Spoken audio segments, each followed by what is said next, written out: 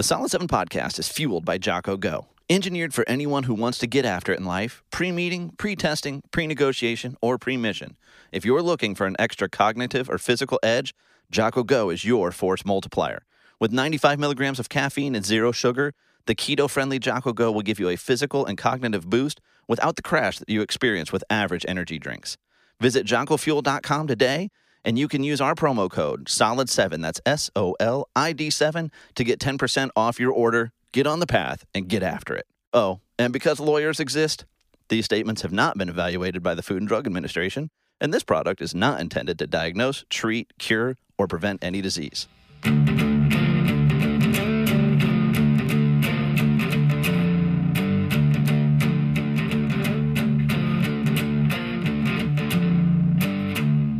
Well, hello and welcome back, world, to a Solid 7 podcast, a better than average podcast, if I do say so myself. This is, of course, not a show about nothing, but it's also not a show about any one thing. Each week, I get together with a guest. We talk about whatever is going on in the world that interests us. And this week, I'm happy to welcome back podcast regular Mr. Chris Arroyo. Welcome back, sir. Well, thank you for having me back, man. Hey, it hasn't been without its trials and tribulations, eh? No, it has not. Are you referring to the technical issues or personal craziness? Well, hey, I mean, take your pick, right? But regular listeners will know.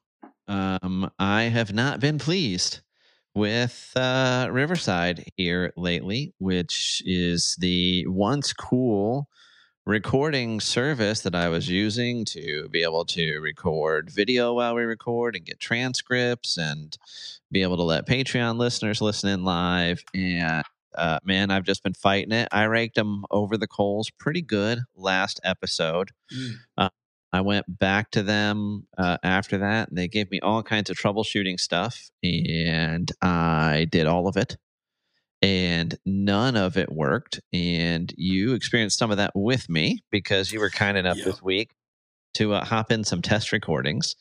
And I think you can attest to the fact that I'm not crazy. Like, there were just unworkable audio delays. Yeah, it was to the point where we couldn't have a normal conversation. Like, it would just be such a huge delay. But you know what, though? We have backups on backups today. So we really do. Well, full disclosure, you're my second podcast of the day today. Actually recorded episode 99 a couple of hours ago. So did it backwards today, but you're my second podcast today. And I tried it out. I was giving it the old, heave ho, the old college try, whatever, with that guest. And, of course, trying to use Riverside made me look a little foolish with that first time guest. It just wouldn't work. The last thing I was trying, because I wanted it to work, right? I when the service works well, it's fantastic. Mm-hmm. And so the last thing was they want you to use a Chrome-based browser, which essentially means either Chrome or Edge.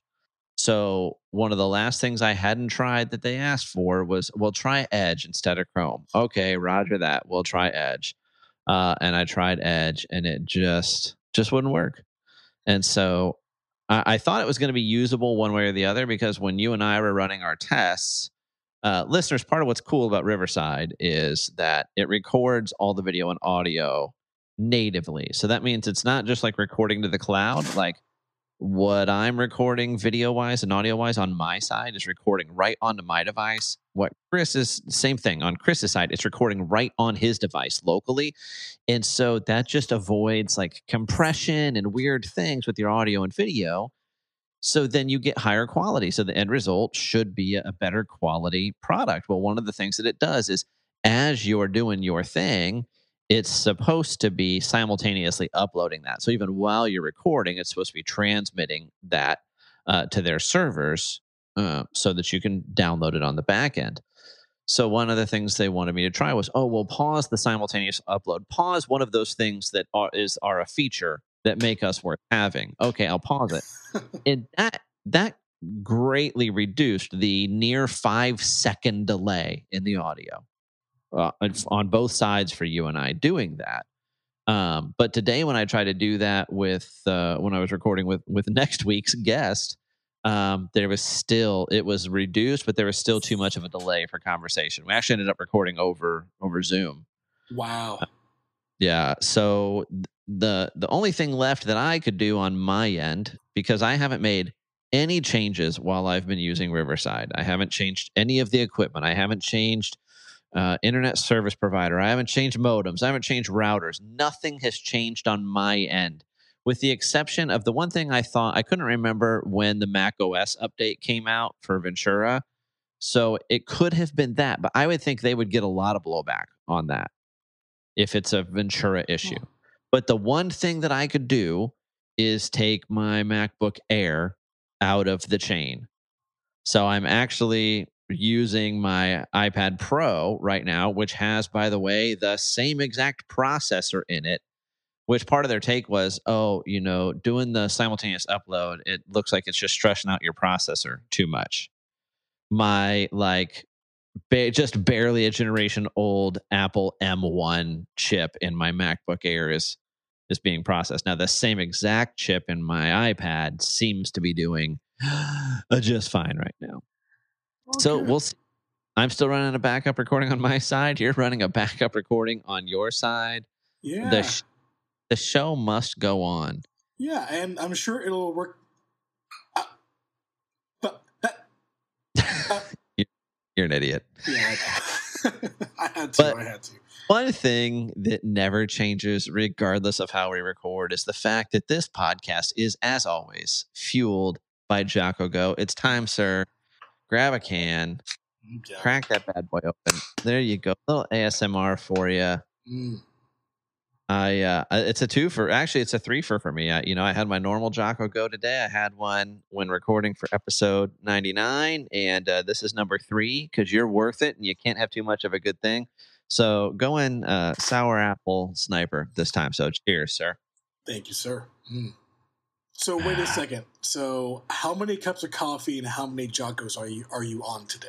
Listen, bro, you just need to mind your business is the thing. Like, don't ask questions you don't want answers to. No, I do most mornings. I have an Americano with a couple tablespoons of heavy cream in it. The roast for the connoisseurs out there is the AK espresso roast from Black Rifle Coffee, which gets delivered to my home freshly roasted every 3 weeks. And those beans, of course, get ground fresh just before I pull my espresso shots from my Americano because I'm not an animal. Right. I'm not an animal. And then really when the Jocko Go falls in the day depends on the day, right? So if I'm working out before work, then I'll actually start with the Jocko Go. Like that'll be a pre-workout. So I'll hit that instead. And then the coffee comes in after the workout. But if I'm working out in the afternoon, I'll normally do coffee in the morning and sit on the Jocko Go again until just before the workout. Some days it depends. Like if the kids have wrecked the sleep, or if it's I need to be particularly focused for a meeting or a task, I'll hit that Jocko Go early, and then just you just get after it in the workout. Anyways, I mean, whatever. But that's normally the layout. So I wouldn't say I overconsume. I have, I'm blessed to have an Ember mug. You ever seen these Ember mugs? Ember mug? Ember, EMBER, like an ember from a fire. But it's really got Bluetooth, and it's got a battery, and it's got a heater in the bottom of it. And so not only will the mug recognize when you've put a hot beverage in it, but it will heat it precisely to your desired temperature. Okay. So I tend to be like, I don't guzzle coffee at work. I tend to nurse coffee at work. So like it can sit, especially, so the coaster is the charger. So it'll stay hot for quite a while off the charger. If I take it to a meeting or something like that, but I can sit and keep the same cup of coffee all day long if I'm nursing it. And it'll stay right at 135 degrees all day long. Wow. Are you a little worried though that people may look at this as an example of you being high maintenance? I prefer the term bougie. Bougie. I That's right. I identify as bougie. Um, Well, that's what the but kids are saying. Yeah. yeah, no, I mean, ultimately, yeah, like the Ember, certainly a first world convenience, but it probably ultimately results either in less coffee waste or less consumption of coffee for me, because it does make it convenient to just kind of sip and nurse the same cup of coffee for Hmm. quite a while. It's more a pacifier than a beverage. Right, right. Well, so I went to Starbucks this morning, and you know how I have the palate of a basic white girl. We've talked about this before. Indeed. Indeed, I do. So I had an amazing beverage today. I ordered, so it's kind of like a pumpkin spice latte, Okay. except you substitute the pumpkin pump with white chocolate mocha. Okay. It's called the Cinderella latte, and I felt like Cinderella drinking it. It's pretty apropos. I don't mind.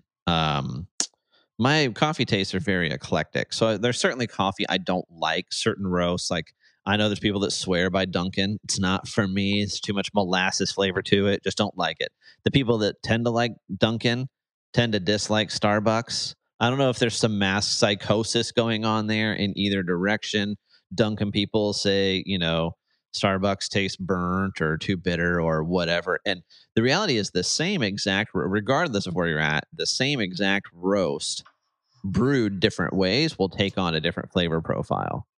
So whether or not you're grinding that for like an espresso pull or a drip, or you're doing something like an AeroPress or a French press or a Chemex or all these different ways, the temperature of the water, how long the grounds are exposed to the water, how much of the grounds, of the fines, the filter you're using let through, all of that will actually change the flavor profile of the same exact coffee. Hmm. And then just for funsies, if you really want to play with your palate, you know, get a couple of different cups of coffee, of roast, wherever you're at, and get like a cookie with some chocolate in it and something without some chocolate, maybe some berry, like a scone or something sweet. And it's funny, you'll taste the coffee like raw, like clear palate. Take a bite of that thing, finish it, and then taste that coffee again. It's going to take on a completely different flavor profile. It's tricky. It's almost like an optical illusion for your Mm-hmm. palate. Mm-hmm. So all those things will affect that. And of course, loading your coffee up with sugar and syrup will, of course, it covers a multitude of sins. So the base coffee can really be hot garbage when really it's just an accent to the sugar water that you're drinking. Mm-hmm. All that to say, I can enjoy a good black coffee, no problem. And in all kinds of different roasts, light, dark, everything in between. I And just I can't can do it. I can appreciate it with some cream. I can appreciate some sugar. Once upon a time, I didn't hate the frou-frou drinks. I didn't hate a caramel macchiato or a pumpkin spice latte. These days, I've so removed like the overly sweet and sugary stuff that if I just get like if I just go to Starbucks and order one of those sweet lattes just the way they come, it's so sickly sweet that it really Yeah. throws me off. Because there's like typically 4 pumps of syrup if you don't tell them otherwise Mm-hmm. in like a grande latte, which I love. Have you ever seen the clip? I don't know what movie it's from. It's Paul Rudd and Elizabeth Banks, and he orders a large coffee or something like that. The girl Yes. is like, if you watch the clip too far, it gets unsafe for the little ears. But he just basically berates her for the ridiculousness of the whole like tall grande venti Yeah. thing. And it's if you have if you're easily offended, if you have more sensitive ears, don't go looking for that clip. If it's a little harder to offend you, I would search it out. It will make you laugh. You see, like I'm 35 years old, and I'm not confident in my knowledge of those sizes. I think I automatically just say grande because I think of Yeah, nachos, like nacho yeah. grande. I don't know if that's small, medium, or large. I don't know where it's at in the hierarchy of the Starbucks cup. I really don't. It is pretty ridiculous not to just say small, medium, and large. Yeah. But I also think most of the time you're there if you ordered a small, medium, or large. I don't think the person behind the counter or on the other side of the speaker is gonna correct you. Like if you ask for a medium, they're gonna be like, "Hey." I don't know about that because, like, when up here in New York, every barista I've had has been slightly on the judgy side. And when I say barista, I mean somebody from Starbucks. Now, if it's like a local shop, they're great to me. In fact, when you eventually come up and visit us, Kale, we will do a coffee tour throughout the Hudson River Valley and take you to the good places. But yeah, I felt even kind of judged this morning as I ordered my Cinderella latte. I don't get it. Yeah. Now what I will do is things I've perfected some things of my own that I believe should be on the menu. Okay. So if you wanna treat yourself a little bit. Now this one you can do hot or iced, and it's fantastic. All right. What you do is you get an Americano. All right. You get it with the blonde espresso roast. And you ask for a ristretto shot. Now, a ristretto shot is a shorter pull, so it's the same amount of espresso, but they pass less steam through it. It's a shorter pull. You get an Americano with the blonde roast and the espresso, or and the ristretto shot, and you have them add a splash of heavy cream to that. Now, if it happens to be the fall season and you want to treat yourself a little bit, then you also add the pumpkin spice seasoning to it. And what you do is you sit down and you enjoy that drink, and then you go straight to your social media. You tag me, you tag Solid 7 Podcast, and you say, "Thank you, Kale. Thank you, Solid 7 Podcast. You were right yet again. Yet But again." but don't tag Solid 7 if it's not in an Ember cup, because otherwise you're not at the bougie Kale level.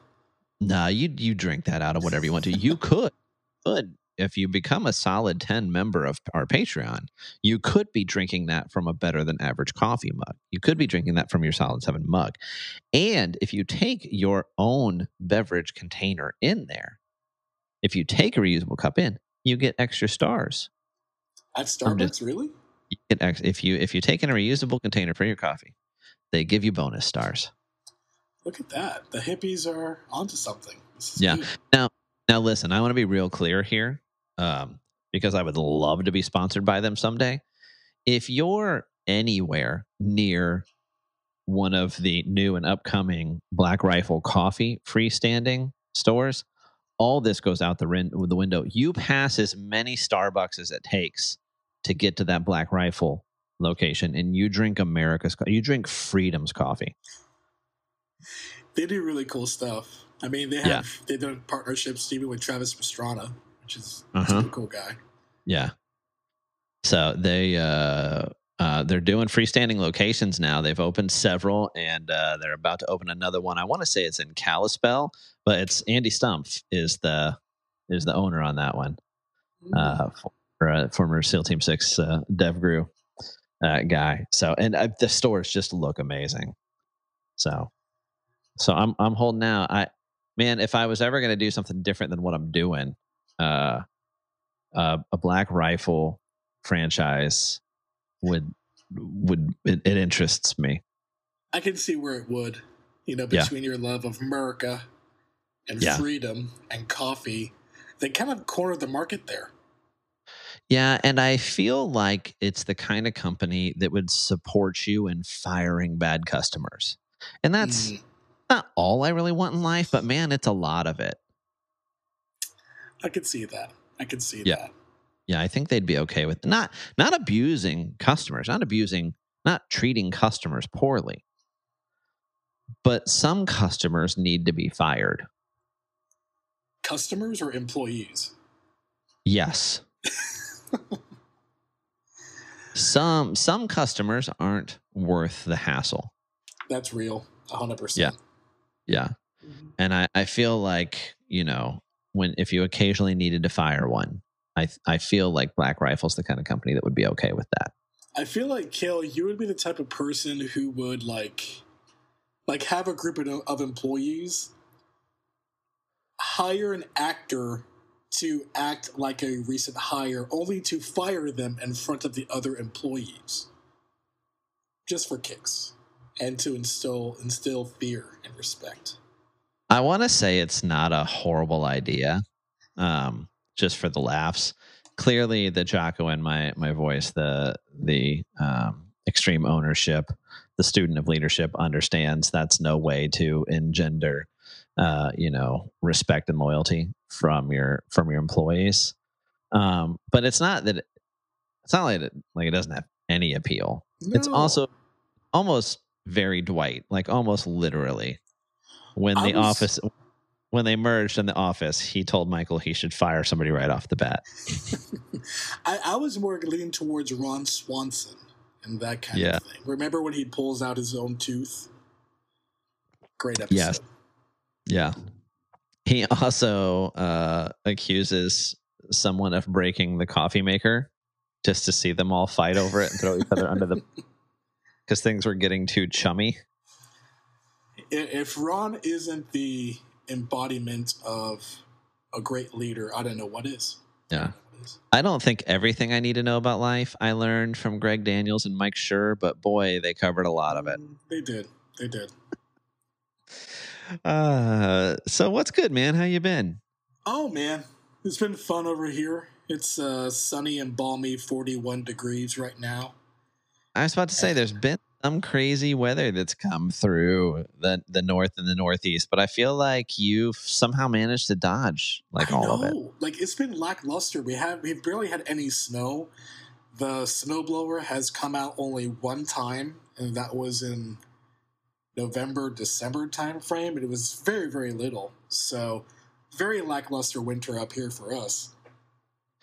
I saw that Mount Washington, which I believe is in New Hampshire, but everything's very close up there. It's funny that it's called New England, but because it is almost that European vibe, where like a lot of countries over there would barely rate as a state here, just like size and GDP and whatever why. So it's like that's why they're like, oh, why do you people all need to own cars? Well, because things are spread out over here. You can't just like walk 3 countries over. But the Northeast is very much like that. That's why people will live like in Connecticut and commute into New York City and different stuff like that. Right. Well, we also have a lot of trains and stuff. Like our actual public transit system is, I wouldn't say world renowned, but it exists a little bit. But so during that, I don't know what it was supposed to be because I feel like they keep naming new bad weather things or renaming new bad weather things. But so bomb cyclone or whatever it was that came through that was the really bad weather here recently on Mount Washington, like the wind chill bottomed out at like negative 114 Fahrenheit or 121. I believe, I don't care enough to look it up right now. I believe it was a new record low for the continental U.S. Wow. You see where I'm at? Winds over 100 miles an hour. Like hurricanes. Yeah, that's wild. Like even the Midwest, they get way harsher weather than we get here. I mean, the only thing really cool that's happened is we had an earthquake in Buffalo, but I'm not in Buffalo. And thank God for that. Though kudos to Buffalo on your wings. They're quite lovely. Yes. Yeah, I appreciate a nice buffalo wing. Well, dude, I mean, speaking of earthquakes, man, this deal in Turkey, Syria is bad.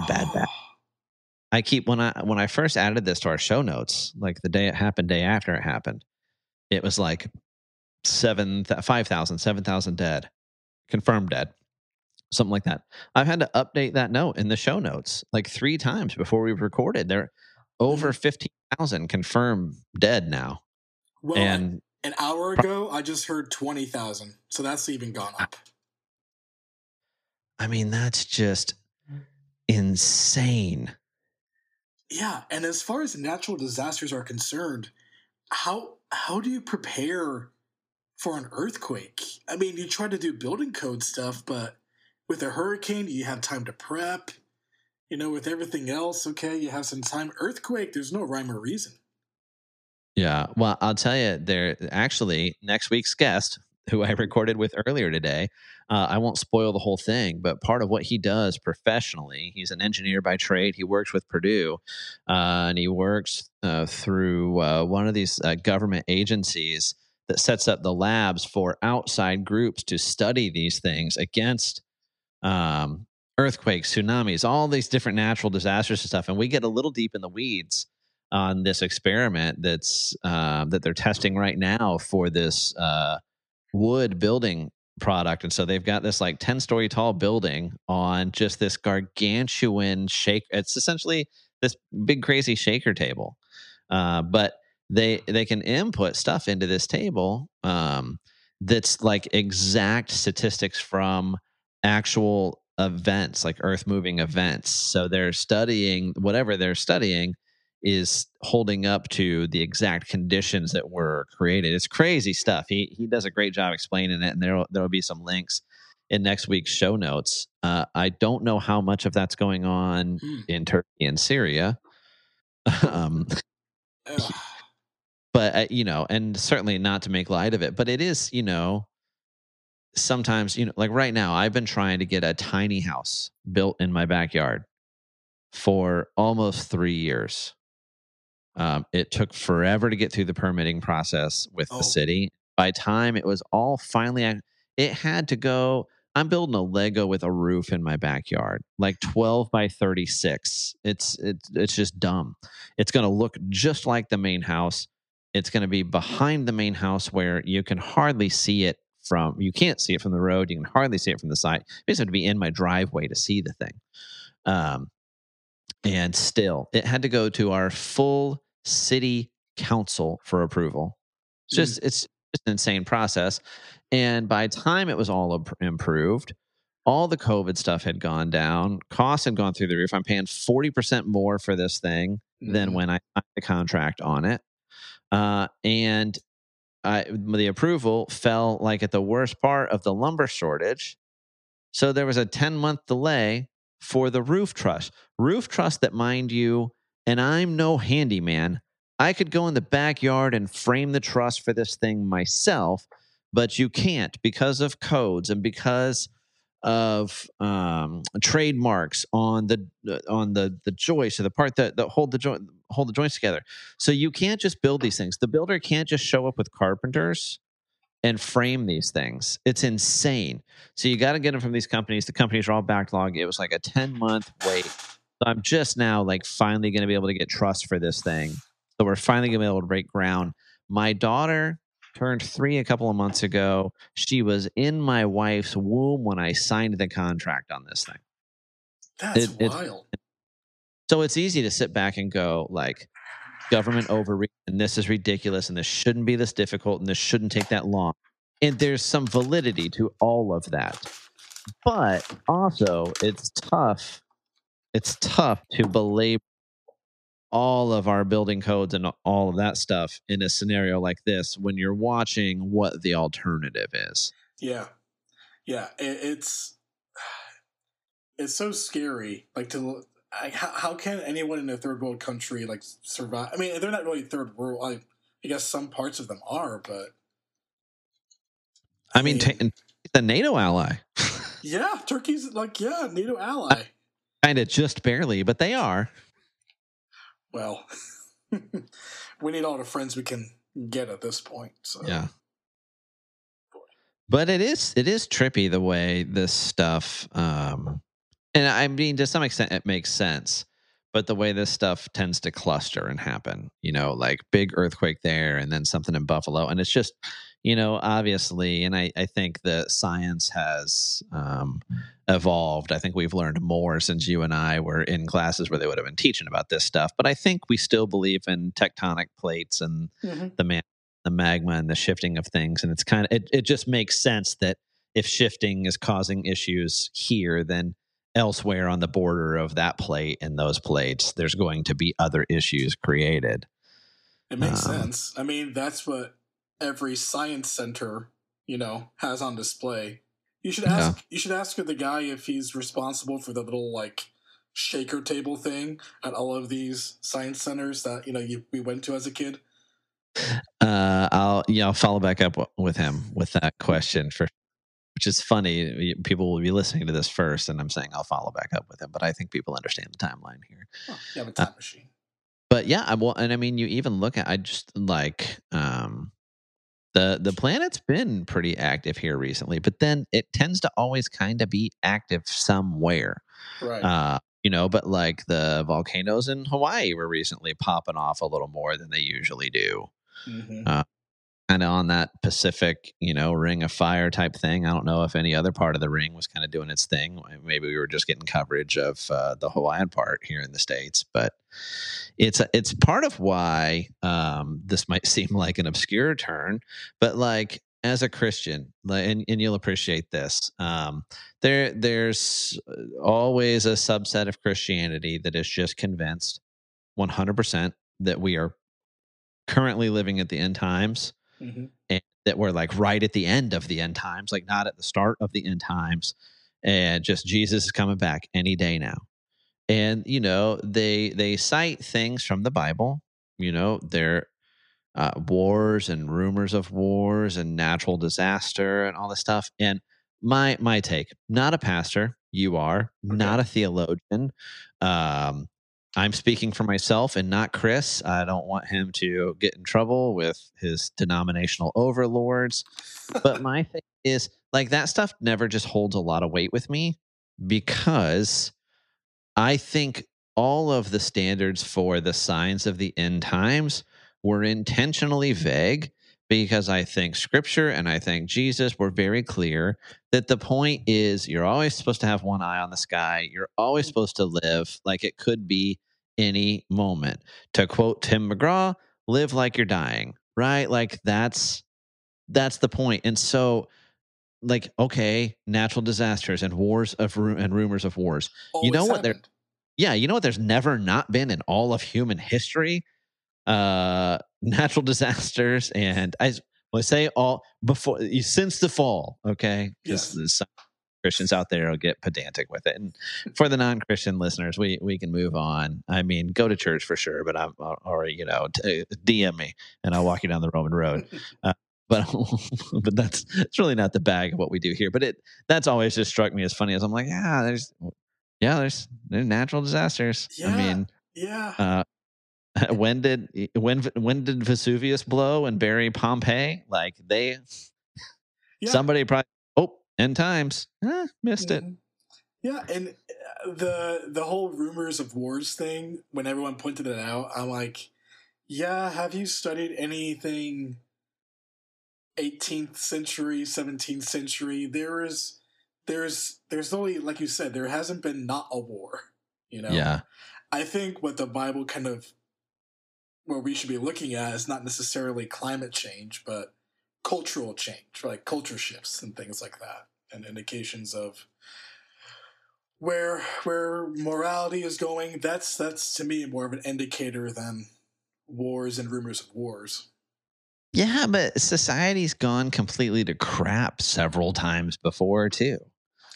True. So I don't. It's not that I don't think Jesus is coming back. It's not that I don't think there are going to be end times. I just think trying to pin it down misses the point. Right. 100%. Because it always drove me nuts, too, when you had these Christian leaders. Well, I say Christian, like with the air quotes, like Christian people going like, oh, on this very day, we are expecting the Lord to come back. And I'm like, have you read the Bible? The day you say it is, congratulations. Now it's not going to be that day. Yeah. I wonder, is that, is that kind of a hack? Like, what do you mean? So, like, like the deal is, like, no man knows the day and time. Yeah. So if we just repeatedly exclaim that it's varying days and times, then are those by default excluded? Oh, that's some deep theological. Like, if I say for sure, dude, it's tomorrow at noon. Why? For 100%, it's tomorrow at noon. And then tomorrow at noon comes and somebody comes out and says, no, it's going to be 3 p.m. today. We just keep that ball rolling. We got to be right at some point. Yeah. I think I think the catch there is you would have to actually know and not not just be guessing. I don't think God left a loophole there, but I don't think so. it's fun to talk about. And who says Christians can't have fun?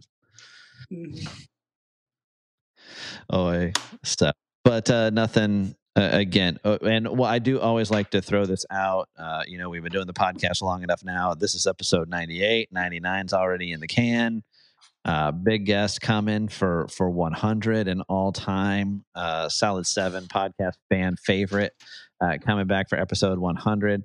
But when you've been podcasting this long, you cover quite a few natural disasters. And the one thing I like to throw out every time is, if you're wondering, like, what can I do? How can I help? One of my favorite organizations to support for things like this is Convoy of Hope.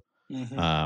Normally one of the governmental, non-governmental agencies, doesn't matter. Convoy of Hope is typically one of the first teams in a place helping like this, and they're usually one of, if not the last one out. So when everybody's forgotten and moved on to the next thing, they're still there. And it's not just food, which is important, and it's not just clothes, but they help clear debris. They help people build their lives back. And so if you're looking for a good way to help, and you're not grabbing a construction helmet and hopping on a plane yourself, Convoy of Hope is a great way to do that. So I always like to throw that out with this stuff. Oh, for sure. Because you can't, governments can help in things, but it's, regular people can do stuff too. It doesn't have to be all through the government. Yeah. Well, and regular people tend to do more. America in particular. Mm-hmm. All of our foreign aid dollars aside, the American people are incredibly giving and generous, and tend to step up at times like this. So I'm sure that will be the case here as well, though tougher now than usual, when a lot of the money we would use to help is instead paying for eggs and gas and lumber for truss and so it's crazy. If my local government would let me get a chicken, like I would get a couple of chickens right now, because eggs are ridiculous. Yeah. I'm torn, though. I'm not sure what to do, because I go to the grocery store and I see the prices, and I go to the gas pump and I see the prices, and I look at my paychecks and I see the taxes, and I look at the coming bills for the labor and materials going into this tiny house. And everything seems worse. Everything seems more expensive. Everything seems not to go quite as far. And yet, in the State of the Union last week, I didn't really hear anything about it. Well, President Biden seemed to think things are going pretty good. Yeah. Full disclosure, I didn't watch. Did you watch? I watched afterwards. I didn't watch it live. Yeah. Well, why does this thing start at 9 p.m. Eastern? I don't understand it either. Like, what the heck? So, like, we're mid bedtime, right? So I wasn't going to watch it live. And, full disclosure, I don't think I watched Trump's live. I just haven't in a while. They don't serve their intended purpose. Like, they're not a report to Congress from the executive on the state of our union. Mm-hmm. At this point, they're a glorified stump speech, particularly for first-term presidents. And there's some entertainment value, I guess. It's gotten a little Jerry Springer-like. But it's not like it's not like it's going to be this source of accurate, enlightening knowledge about things. Yeah, you're never going to hear anything new or like earth-shattering, No, it's just going to be spin. Like, from either side, it's just going to be spin. So I caught highlight. I didn't even watch after, Chris. I read some headlines. I read some articles.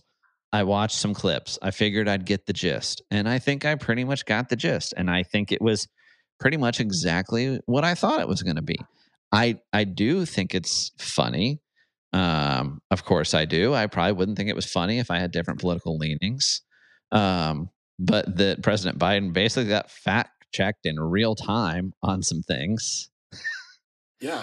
Yeah. Tried throwing out there, which I mean, this is just always the trope of these Republicans want to take away your Social Security and your Medicare. And I mean, they just blew up on him, and it was like he backtracked on it. He's like, I'm not saying it's a majority. I'm not even saying it's that many. But contact my office. I'll show you the proposal on my desk. Show us the proposal, bro. Show us. Do it. Exactly. I was happy to see that at least a lie got called out. Yeah. Regardless of what side you're on, or regardless on whether you're paying into Social Security or not, when you hear a government leader make a bold-faced lie about an opponent, the opposite party, that doesn't help anybody. No. And it's just so disingenuous because if you want to end Social Security and Medicare, let me tell you a guaranteed way to do it. Don't change anything. Mm-hmm. Leave everything about those programs as it is right now. And those programs will cease to exist because it's an unsustainable liability. There's when we enacted Social Security, the average lifespan was like 2 years shorter than the collection date. Most people didn't live to collect. And then you had something, I can't even remember the numbers. I didn't look them up. But you had far more people paying into the system than there were collecting at any given time. Well, that math, especially with baby boomers, has turned upside down. Completely. And the problem is, I think people think about Social Security like it's actually an investment plan, like it's actually a retirement plan. Like the government took that money that you paid in and parked that somewhere and let it gain interest so that money would be waiting there to pay you in your later years. No, the government can't stand to sit on top of money. They can't stand it. That money is gone. And so it's been a Ponzi scheme where they're using your money for other things and using the money from younger people coming in behind you to pay you. But then that money's extra gone when it comes time for them to get there. I'll tell you right now, sitting here at 42 years old, our financial planner, he doesn't even factor Social Security payments into our financial planning for retirement. He's like, if it's actually there, if you ever see a dime of it, it'll just be gravy. It'll be extra. He's like, but it would be folly for us to plan on that income for you in retirement because with no changes, it won't be there. Because the money that I've paid in, that you've paid in, is long gone. The money we're paying in right now is paying the people who are collecting now. And there's less of us per retiree doing that. So we haven't done anything, even as lifespans have grown much longer. We haven't done anything to extend the age at which you can collect. We haven't done anything to protect those funds. We haven't done anything to grow those funds. It's just not going to work. And we can't tax our way out of it. And then if you do spend your evening sitting and listening to something like the State of the Union, what you hear floated as a solution for problems like this is, well, we're going to tax these billionaires. We're going to make them pay their fair share. Well, cool, bro. Tax them at 100%. It gets us nowhere. We're $30 trillion in debt and growing. Take 100% of what these billionaires make. Take 100% of what they're worth. It ain't going to make a dent. Mm-hmm. A trillion is 1,000 billion. When Elon's fortune peaked, which wasn't real money, it was stock value. Until he sold the stock, none of that money was real. But the peak of his value was 280 billion, and he was the richest man the world had ever known. So 30 trillion, 3,000 billion. That's what, no. 3 trillion would be 3,000 billion. 30 trillion is 30,000 billion. 30,000 billion. You can't tax the billionaires to get us out of our problems. So yes, something has to change about Medicare. And to add to that, I think the latest statistic that I saw was there's 18% less of Gen Z than we had of the previous. So like it's not like we're having more kids who will eventually help pay into the system. We're having fewer and fewer, which is scary. Oh, well, how about this? There's no means testing for Social Security. So here's what I mean by that. If you make minimum wage your whole life and live long enough to collect Social Security, you'll get whatever the Social Security payments. If you retire as Elon Musk and you live long enough to collect Social Security, you'll get Social Security payments. Yeah. He doesn't need them. There's no means test. So we're cutting Social Security checks to people who might not even notice they're receiving the money. That's real. That's real. But so hey, there's all these reasonable tweaks that can and should be made to these programs. Now, there's another longer, more nuanced and complicated debate over whether or not these programs should exist.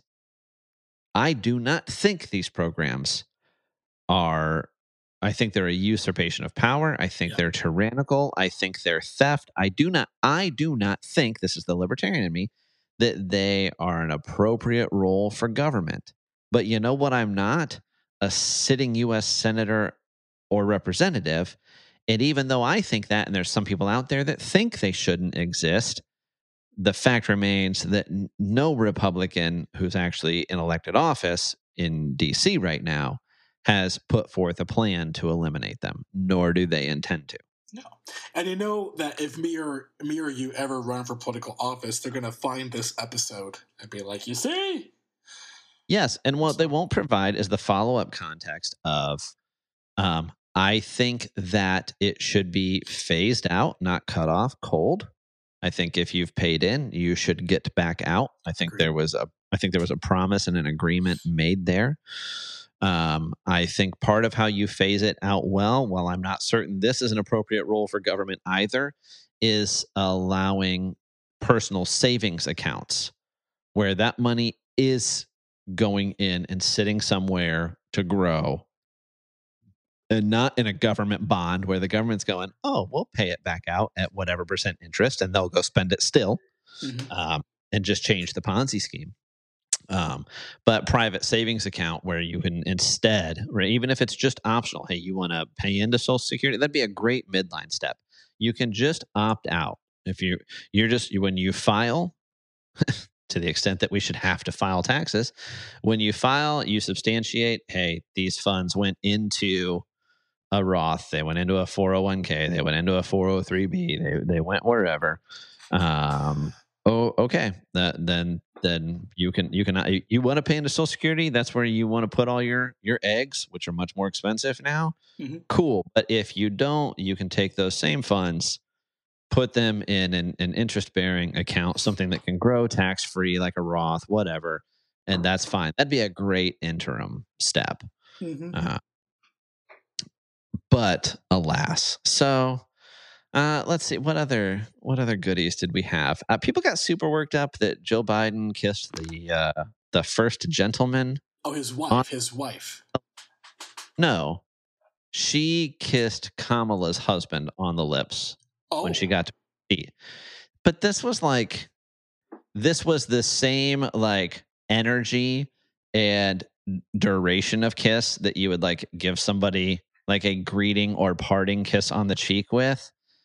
And people were making big stuff out of it, like, oh, this is normal, sarcastically. I'm like, some people are like, it's not a big deal to me. Yeah, I didn't think it was a big deal either. Yeah, I also didn't quite understand the Romney Santos beef that happened there. Well, this Santos kid appears to be a hot freaking mess. Okay. Yes, I agree. Yeah, he's from New York. So, yeah I can't really defend that. So, the only thing that I could say, okay, so he's under investigation, whatever. Shouldn't most of these people be under investigation? Like, is it? all of these people are not It's the so greatest people. hard not to take allegations these days with a grain of salt, because so many things bear out false now, or things we're told are false bear out true. Um, like the Hunter Biden laptop, Yeah. like the New York Post got banned from Twitter, and you would get blocked if you reposted links to their story. And people came out and said it was Russian disinformation. But we now know at this point, factually, 100%, that was Hunter's laptop. It wasn't a Russian disinformation campaign. It wasn't, like, everything about it was legit. And we know that 100% now. So when that stuff just continues to happen over and over, it's hard not to take these things with a grain of salt. That said, it looks like this kid's probably kind of a pathological lying little weirdo. There's a lot of oddities there. There's a lot of stuff you gotta overlook. Yeah. That said, I think Senator Romney. I think it's fair to say that he fancies himself, somewhat. I don't know, righteous, pious. I don't know what word we want to use Pious here. is a good word. Yeah. So this fact, the fact that he's there in the chamber for this grand event, and here's this kid with all of his many transgressions sitting right on the aisle, which is pretty coveted. I mean, the people that sit on the aisle show up super early to get those aisle seats, so they get the handshakes and the fist bumps, maybe a kiss on the lips from the first lady. I don't know. And so evidently Romney didn't like that he was there, and let him know that.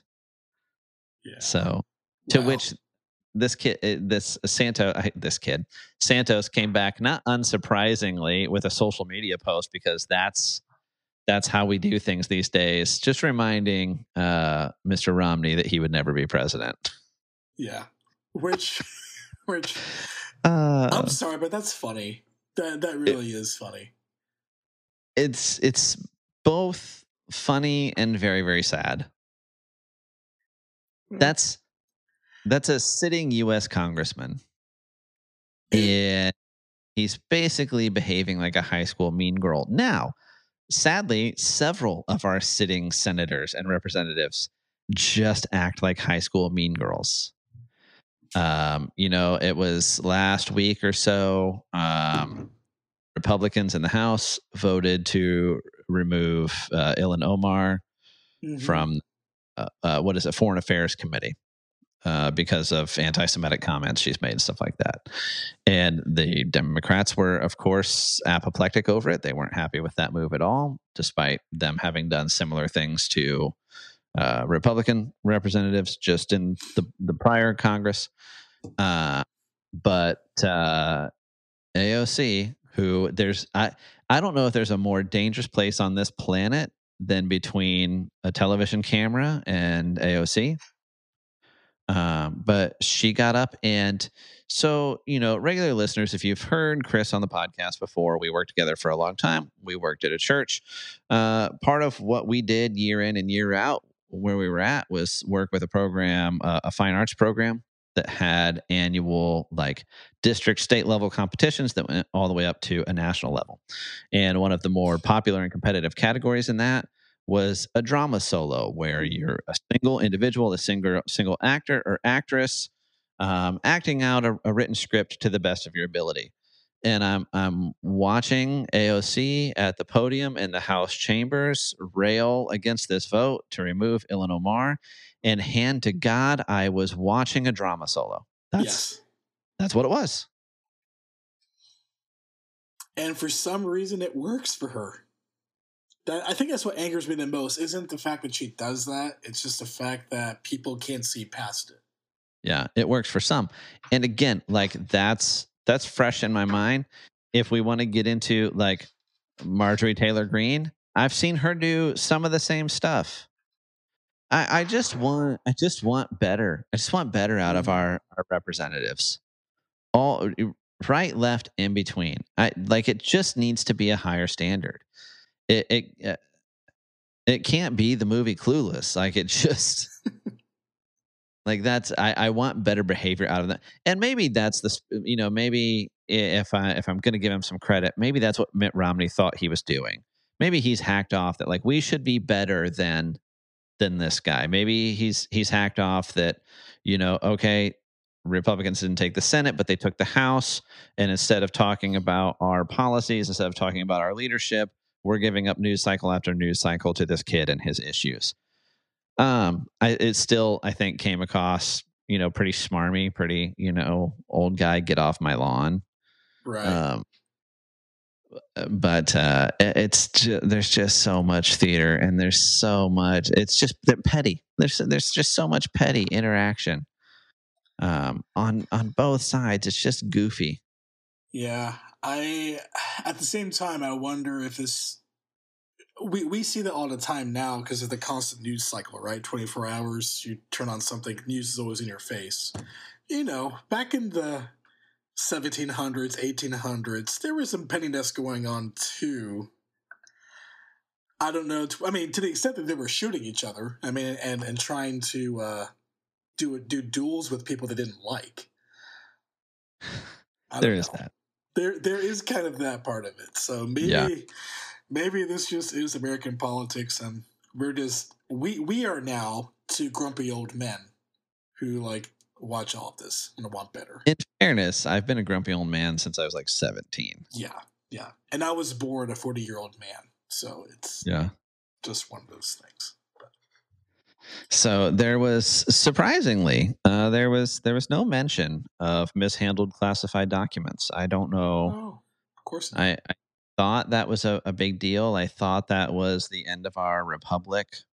I thought that was,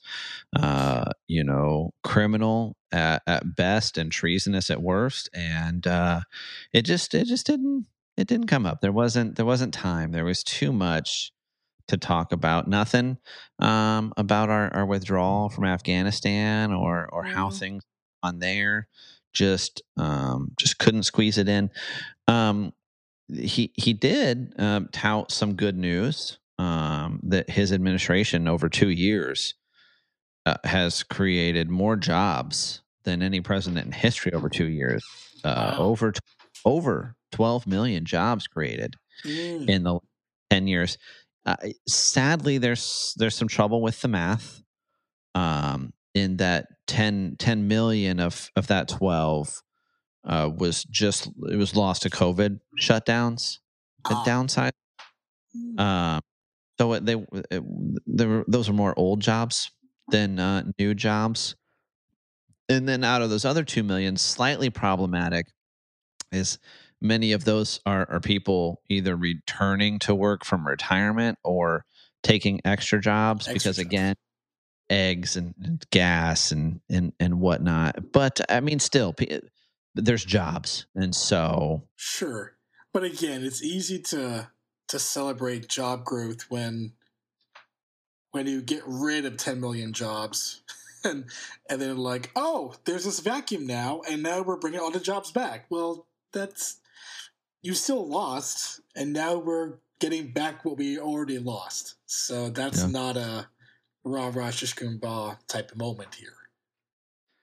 There was, of course, a call to codify Roe v. Wade, which means they would like to pass a bill. They'd like to pass a law making abortion legal throughout the land. So what they're wanting to do, and they're almost on the right track, is legislate this through the legislature rather than through the courts, which is what they wanted to do before. It's part of what's unfair about so much hate and anger being thrown at the Supreme Court is they don't write law, they interpret law. And so if they interpret it and you don't like it, all you need to do for a different result is change the law. Now, the problem is those laws have to line up with the Constitution. That's the litmus test for everything. So if a law doesn't line up with the Constitution, then you have to meet the much higher hurdle of changing the Constitution. Harder, but not impossible. That's the way things are supposed to work. So it's been the battle cry ever since that we should codify Roe v. Wade. Now, things like that at this point, and the Republicans have been doing this already. They've already passed bills in the House that it's just virtue signaling. They know it'll never get through the Senate, and if it ever managed to squeak through somehow, because you've got some dark horses over there, you've got Sinema, you've got Manchin. Maybe you could squeak something through. Biden would never sign it, and you don't have the votes to override a veto.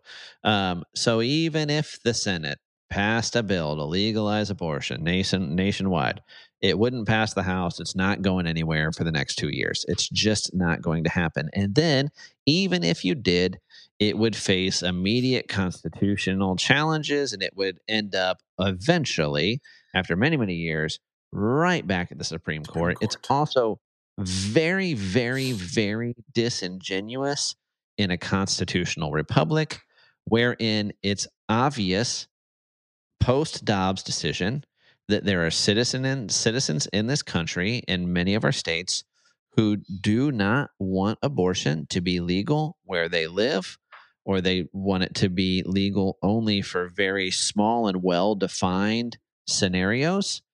And to say that at the federal level, you're going to take that decision away from those states and make it a nationwide decision is just it's anti-democratic. It's anti-small r republic. I believe it to be unconstitutional. I think abortion violates the right to life to begin with. And I know there's some semantic arguments there. But I don't understand why they're so mad about letting the states choose for themselves. There are states that have said, no, this is going to remain legal and a viable option here. And if that's what the people there want, then they get to make that decision. And if you're in a state where that's not what your people want, then you get to make that decision. It's not...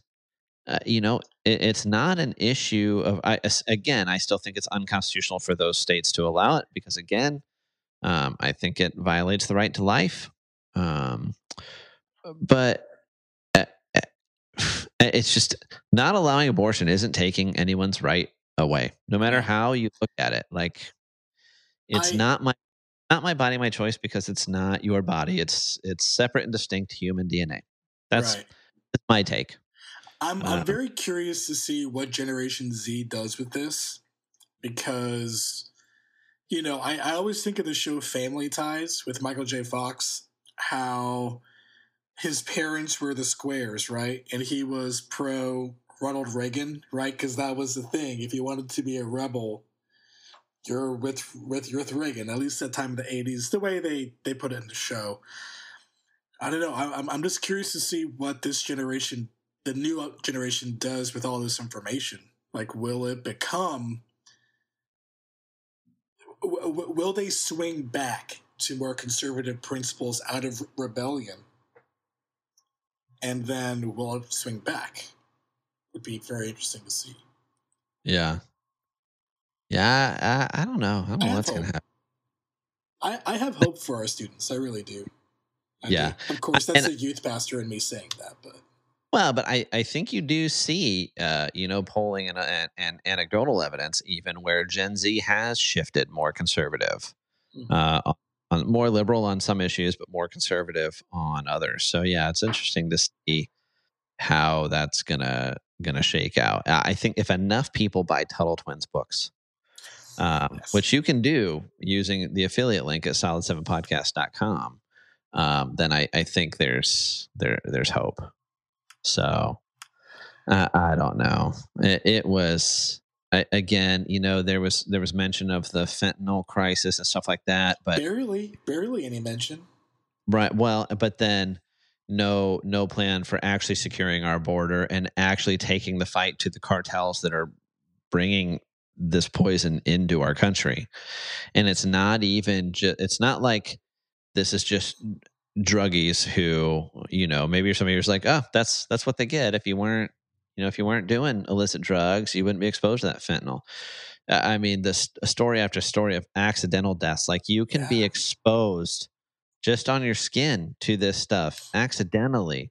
A kid picks up a dropped tablet on a playground, um, and they can die. It's crazy. It's bad stuff, and it's deadly toxic in such tiny, tiny amounts. Um, and it's just one more thing we have our friends to the east to thank for, because all this crap's coming out of China. All that fentanyl's coming out of China. Oh yeah, I mean they probably dropped it by balloon or something at this point.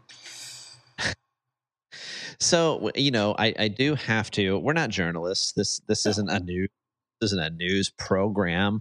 I don't think I'm bound to post or broadcast retractions or corrections, but I like to keep things intellectually honest here. Sure. And on the last episode, I was razzing the president and our government pretty hard for not having shot down the Chinese spy balloon. And lo and behold, they did. They shot it down right after it had crossed over the entire freaking country. They went ahead and just showed some real gumption and shot it down. What's funny is, as I understand the scenario, we were aware of this thing before it crossed into U.S. airspace, at least mainland U.S. airspace. Yeah, I think we picked it up in the Aleutian Islands. Right. So there was every opportunity. If you're saying, "Oh, this thing just has to be taken down over water," it's not safe to take it down over land, which shows a thorough lack of understanding of the population density of the U.S. or the American West. Once you get past the coast, but setting that aside, there was plenty of time to shoot it down over water before it crossed into U.S. airspace. But instead, we let it come. We let it hang out over the west. We let it hang out around military installations. We let it hang out over nuclear missile silos. We just let it. We let it cross the whole country, and we shot it down once it was out past North Carolina. And so, what's funny is, like, we didn't have the intestinal fortitude. We didn't have the stones, as Benjamin Franklin would have said, to take this thing out before it was here, and to Dikembe Mutombo style say, "Not in my house." China, on the other hand, and listen, I gotta respect this. China has demanded the thing back. That's wow. That's next level. Like, not even an apology. Be like, "Hey, my bad." No, but give it. That's our balloon. Give it back. Yeah. Yeah, that's not yours. It was private. It was just it was a private. It was a weather balloon. It was just blown off course. You overreacted in shooting it down, but now that you have, you need to return it. That's ours. That's not yours. And that's cute how they said, like, "Oh, it was an accident and blew over." Like, they were like, you could still drive it. They were driving it over specific places, so it's not like they're like, "Oh man, my bad." No. Yeah. But at the same time. But there's a part of me that has to respect, like, clearly these people don't fear us. No. Like, they don't care. And I'm kind of not mad at it. Like, I'd kind of like to see a little bit of that myself. Well, I got to thinking about this a lot, and I'm like, well, what if we've done this? What if it was our balloon? And I realized, oh wait, we have done this. Like, with the U-2 spy plane, SR-71. And by the way, they try to shoot those planes down. So it's not like it's a new thing going, like, oh, it's over airspace. That's, like, we would never shoot down your balloon. It's like, no, you've tried. You tried to shoot down our planes. So let's not go that route. I mean, we did it with U-2s. We do it with our satellites. I mean, I'd still someday I'd like to know for sure how Russia took down Gary Powers' U-2. I wrote a report on that back when I was in middle school because I actually had a family friend who grew up on the base and watched that U-2 take off. Knew Gary Powers from around the base. Pretty interesting, yeah. Would you think it was a lucky shot or something? We're still flying U-2s for stuff. Yeah. It's just a unique, impressive aircraft. Well, the deal was that it wasn't like the SR-71 that could just outrun everything. Plenty of missiles were fired at the SR-71. Nothing could keep up with it. The deal with the U-2 was it was just flying. It was operating out of reach. You're basically flying it in a pressurized spacesuit. And so I think the operating theory was that so surface to air, nothing was supposed to be able to reach it. So the theory was that it was a missile fired from an airborne craft. But there just shouldn't have been anything that could have operated in that way at that altitude. I don't know if it was just a puncher's chain. But that was actually something that was kind of cool about taking this balloon down. Was it was up around somewhere between 60 and 90,000 feet. I think at the point that it was taken down, it was around 60,000 feet. And so it's an F-22 that took it down. It's pretty common knowledge at this point. But the missile that it fired at it, they don't even test those at those altitudes. So it actually fired from 2,000 feet below, like lower in altitude, and took it out with that missile. So it was kind of cool that this thing performed beyond spec to take this out. It's also super hilarious that the F-22's first confirmed air-to-air kill was this stupid balloon. Like they basically took down the dude from up. And if the other pilots in that dude's squadron don't stick like a little balloon kill sticker on the side of that pilot's F-22, I'm disappointed in my country. Oh yeah, and they need to play that song 99 Red Balloons like every time he enters, like instead of the Need for Speed, like the 99 lush balloons. Yeah, they have to. So there's silver lining to this cloud. Of course. But I'm going to actually push back a little bit, though, because I was thinking, so if I were not king for a day, if I were president for a day or a week, however long this thing was up there, would I have shot it down? And I think there might be a case where I would have actually let it go and shot it after it crossed the U.S. Do tell. Okay. The only way I can see that happening, right, is if we know everything about that stupid balloon. Like, we have blueprints, we have the science. I mean, we have a lot of spies in places. If the intelligence is as good as they say they are, maybe we knew everything about that balloon, and we knew that we could jam that balloon. Then I would be like, okay, so we know that balloon is there. Let's learn everything about that stupid balloon. Let's test it. Let's see if we can jam it. Let's bring another balloon up there. Can we get a balloon to take out another balloon? And then maybe do it that way? How about this? Even if like we somehow had a bug in the Chinese government somewhere, and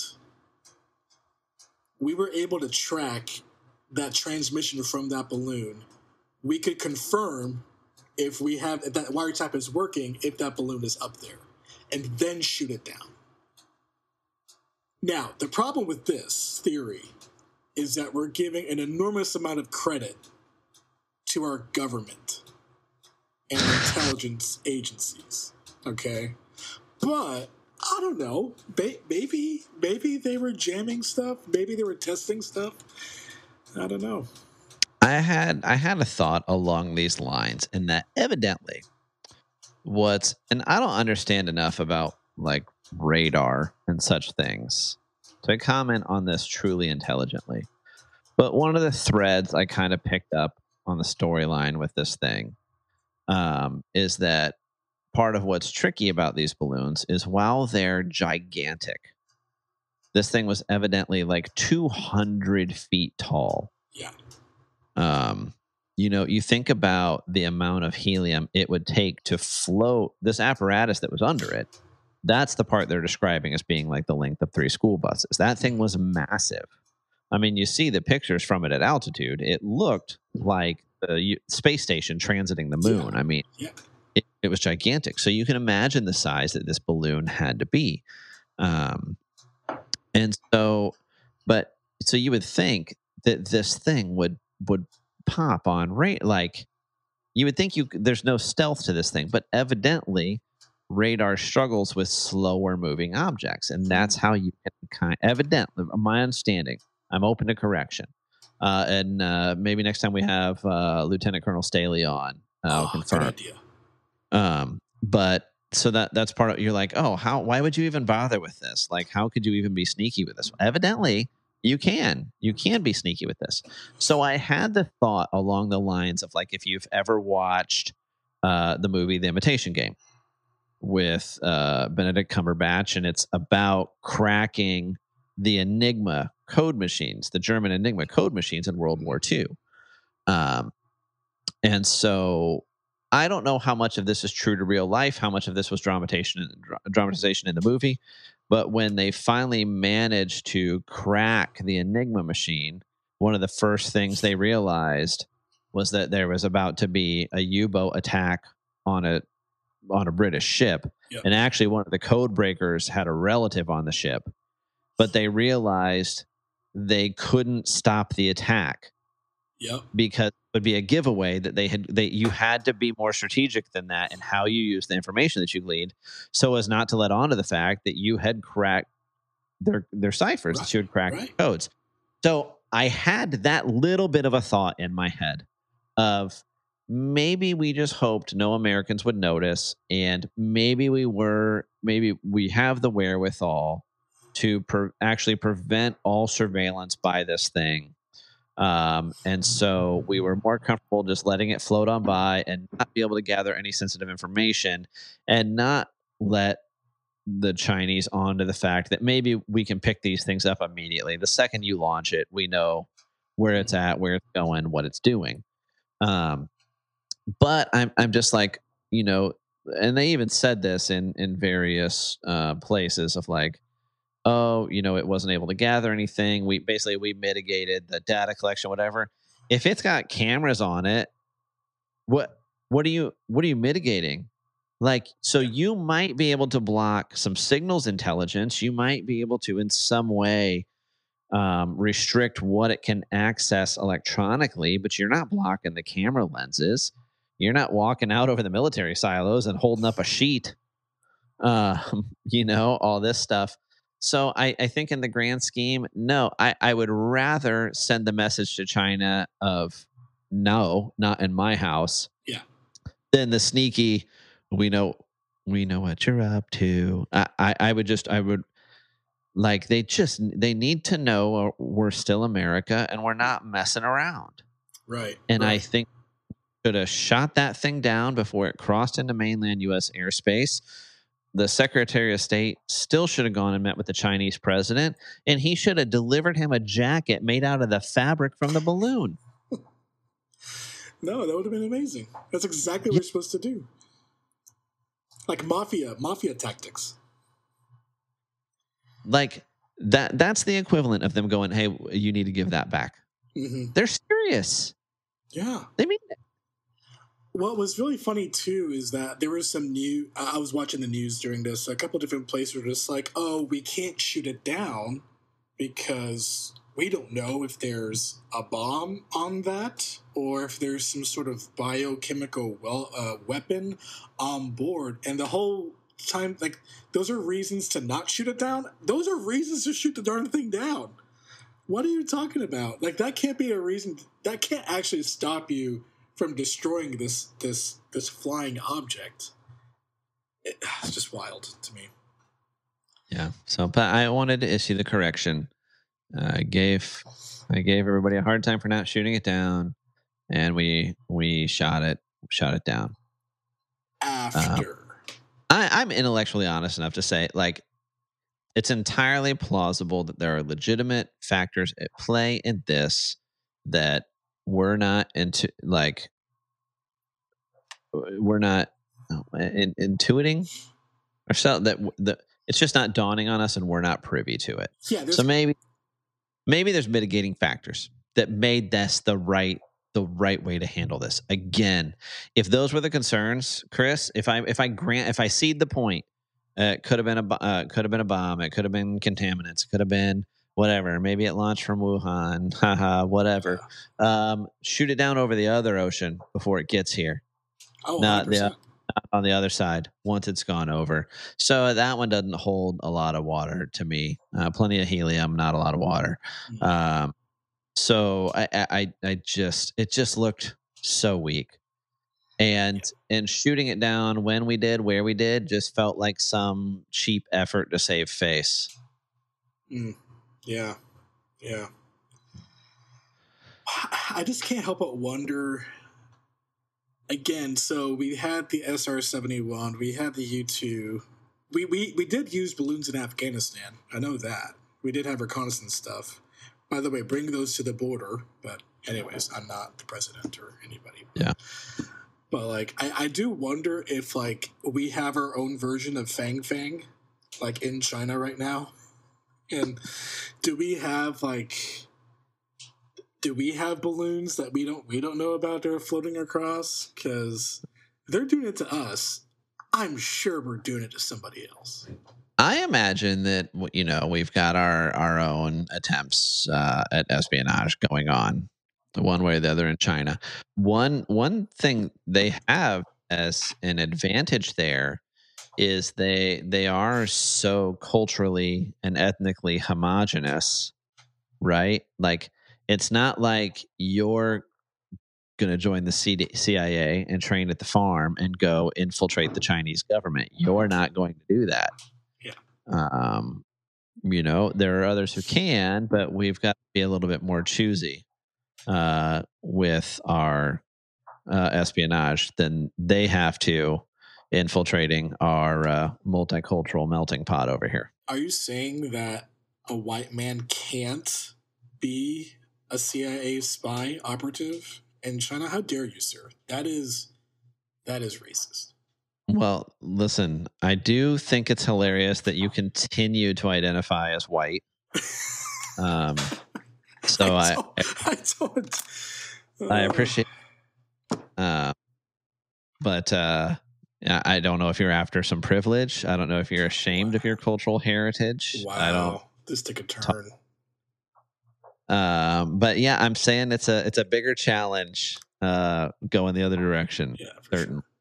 So, yeah, I don't know. We really need to stop losing to China. So, though, I talked on the episode with Lieutenant Colonel Staley. Though, I mean, there are some takes out there that China isn't all it's cracked up to be, isn't all it seemed to be, and is headed for some big downturns in a real big way in the not too distant future. And it's funny; it's always bittersweet, like. For the people, for the everyday people in China who are just like trying to take care of their family and live a life, I wish nothing bad for those people. Like you want safety and economic prosperity and stuff for them. Like you don't want to be in a position of like hoping for some massive depression in China. But the reality for China to continue on the path that it is with the leadership that it is just dangerous to the rest of the world and really not great for their people. The way the semblance of lives they have right now, it's not. They're not free. No. I guess just no way to live. And I mean, if you've got a caged bird in your house that was born in a cage and has lived in a cage and never gone outside and flown around, does it begrudge? Does it even understand? Does it begrudge the birds outside flying around? I don't know. But I do know that China is in a lot worse position we are as far as the next generation because of their whole one child nation type thing. They barely like they're basically dying as a country, and that's one of the biggest problems that they have is there's a real population bomb, BOMB, not boom, right, coming there, and it's worse than they're letting on. The numbers that they put out aren't shockingly aren't the reality of their population numbers and their demographics. And that's really the crux of their issues. There's other challenges there to keep things going and propped up. And I think I don't know that they're totally naive to that on the horizon. And I think that's why they've been acting more and more aggressive. Perhaps. But I mean, smarter than people than me, or I hope. We hope. Working on these things. So we'll see. Just keep your eye on China, keep your eye on Russia, because I don't know. I feel like we underestimated Russia a lot during this Ukraine crisis, and I don't want that to be the same with China. Like we just like, kind of just cast them out as like, oh no, we can take them on. Well, I don't know. I think they were gonna take Ukraine in a couple of days. Like Desert Storm 1 style, and I think Russia's the one that's been surprised. Yeah, but man, if you look at all of the, especially if you study up on the czars, okay, of Russia, and every single war that they're in, they always start out the same exact way, just absolutely awful, just incompetent, and then they come back and they throw the juggernaut of the Russian culture, because like they have a huge advantage people wise and even resource wise. So I don't know. We'll see. Place your bets. Yeah, well, I just hope none of it trickles. It'd be nice to see it end, period. The real problem is if this trickles over into, say, like Poland, we got a real freaking problem. Yeah. So, and on that note, it seems like Kevin Costner may be out at Yellowstone. Okay. I just can't do any more geopolitics. I can't do it. And we have entertainment lately, and this is big news. This is like the biggest show in entertainment. You can't say in television anymore. This is the biggest show in entertainment. Yeah, is it good? It's now again, it is not safe for the little ears. It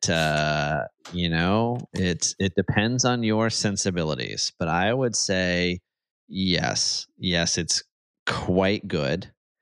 And so here's the thing, right? It's fantastic. I think it's the 5th season that's live right now, 5th or 4th. They're in they do like a mid-season break, so they're on hiatus right now. So they released half a season, and then so I don't know if this is 4 or 5. But there's already been some spinoffs, and they were pretty successful. So there's been 2 prequel series so far. One was set in 1883. That's the one that had Tim McGraw and Faith Hill in it. Tim did a great job. Faith was passable. And then the current prequel that's out, I don't know if all of it's released, but is 1923 or 32. I can't remember, because at one point it was 1 and then they switched it before they actually released it. But it's starring Harrison Ford and Helen Mirren, and it's fantastic. Seeing Harrison Ford in a role like that's awesome. And those have both done really well. And they're all written by this guy, Taylor Sheridan. Seems to be a great writer. I don't know if he's showrunner on any of them, but the writer. And then he's also had some other great hit shows come out. The show that's out now with Sylvester Stallone, and then Mayors of Kingstown, which was the Renner show. And all of them have done it well. And so the deal is, as I understand it, Kevin Costner and I, we haven't talked recently. Okay, we haven't recently. Yeah, I think you were tight back then. But he's no spring chicken, and his wife, evidently, and everyone, please understand how much I hate discussing things like this.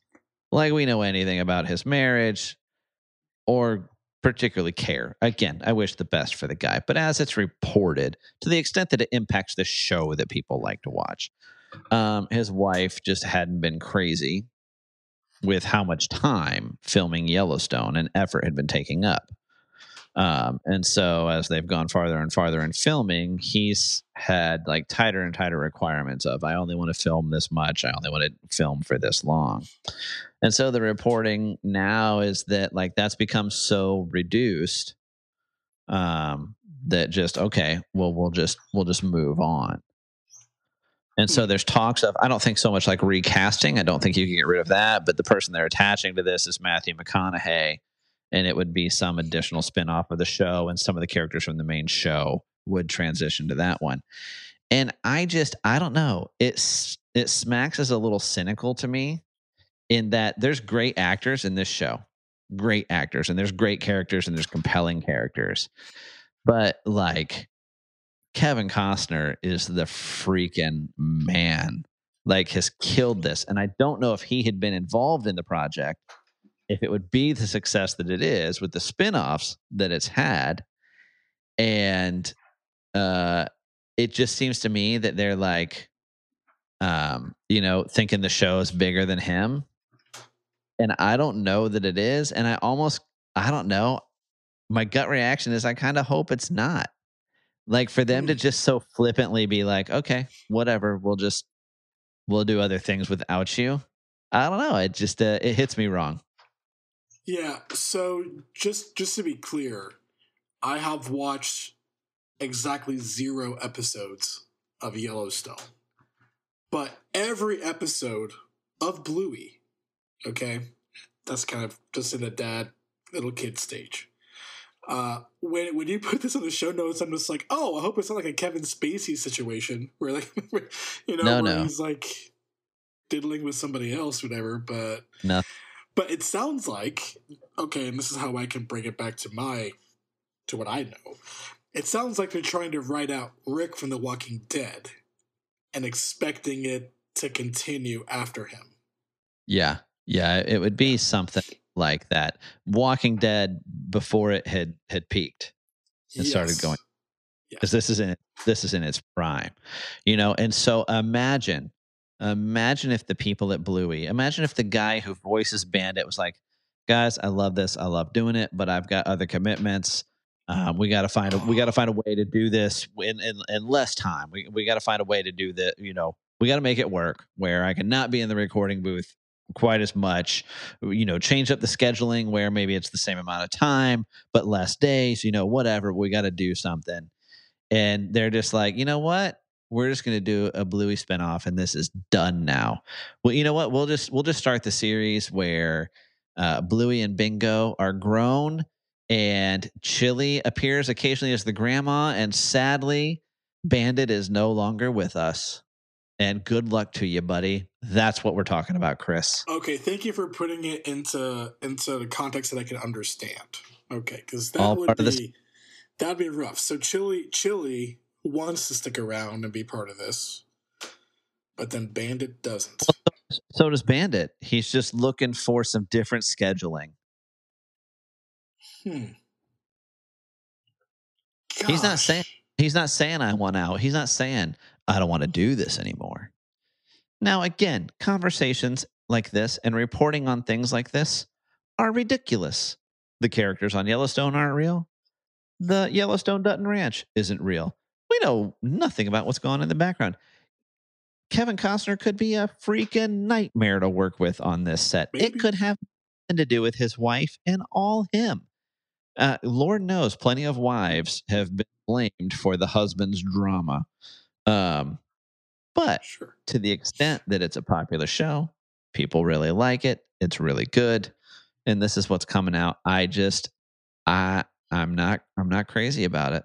But at the same time, it's called Bluey, not Bandit. So well, the difference here is like Costner is the patriarch of this family that's been on this ranch land since 1883. Like he owns the ranch. He is the patriarch. It all comes back to him. Wife's gone. Yeah, Okay. like he is it's an ensemble cast, but in the sense that The Office, he's Steve Carell. Sure, it's an ensemble cast, but he's Michael Scott, only he's competent. And there's no chili.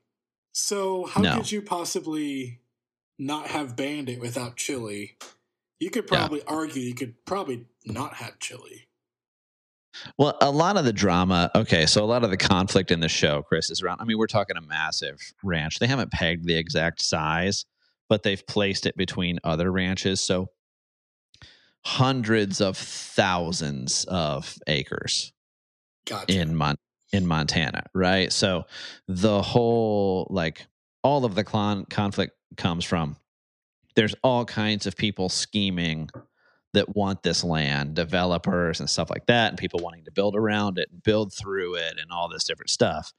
And so Costner's this guy that's just trying to keep the ranch together, trying to protect the family legacy, trying to have something to hand down to his kids, which don't want the ranch, but they love their dad and they're trying to honor his wishes and fight for what he wants and stuff, right? Okay. So there would be a path to just, he has a heart attack. He has mysterious, whole body blood clots that kill him.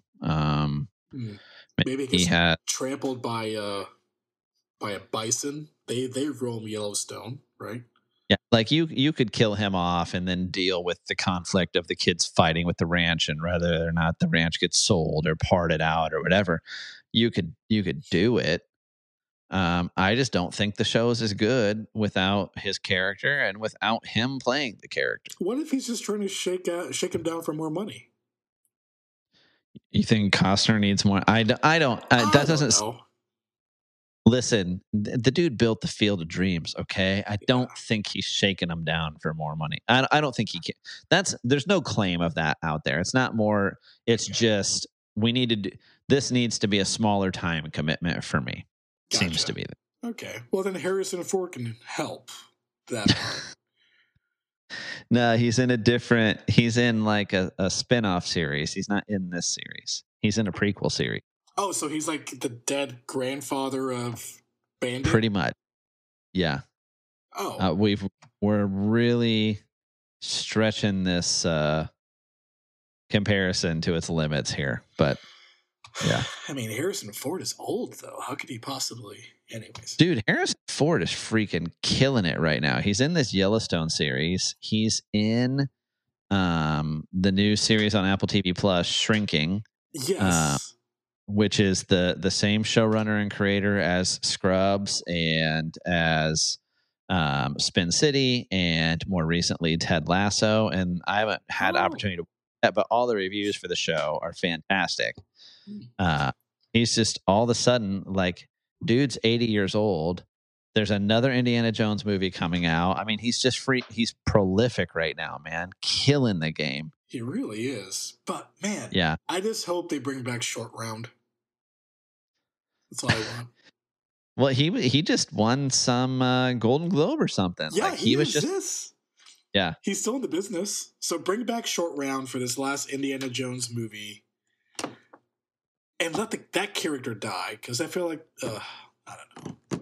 I love Harrison. What are we gonna do with Crystal Skull? Are they just gonna retcon it? Are they just gonna pretend it never happened? Where's Shia LaBeouf? Well, that's the thing. They were trying to set him up as heir apparent, right? This is the next Indy, and ain't happening. That's kind of. I still maintain, and I think I've said this on the podcast before, but if I haven't, I'll say it now. If we're going to reboot and or just continue on Indiana Jones in some way, it needs to be Chris Pratt. 100%. That was exactly what I was about to say. Chris Pratt, dude. Indiana Jones. Dude, I'll buy the ticket to that movie right now. Mm-hmm. Right now. Go ahead. the only person, the other option that could possibly revive that character is Bandit from Bluey. Yeah, it all ties back to Bluey. He's an archaeologist. Bandit is an archaeologist. True. Now, in other Chris Pratt news that we're prone to talking about here on the Solid 7 podcast, we were waiting for official word on what was going to become of the Terminal List series. Were they going to fall off and do a movie? Were they going to do more Terminal List? What was going to happen?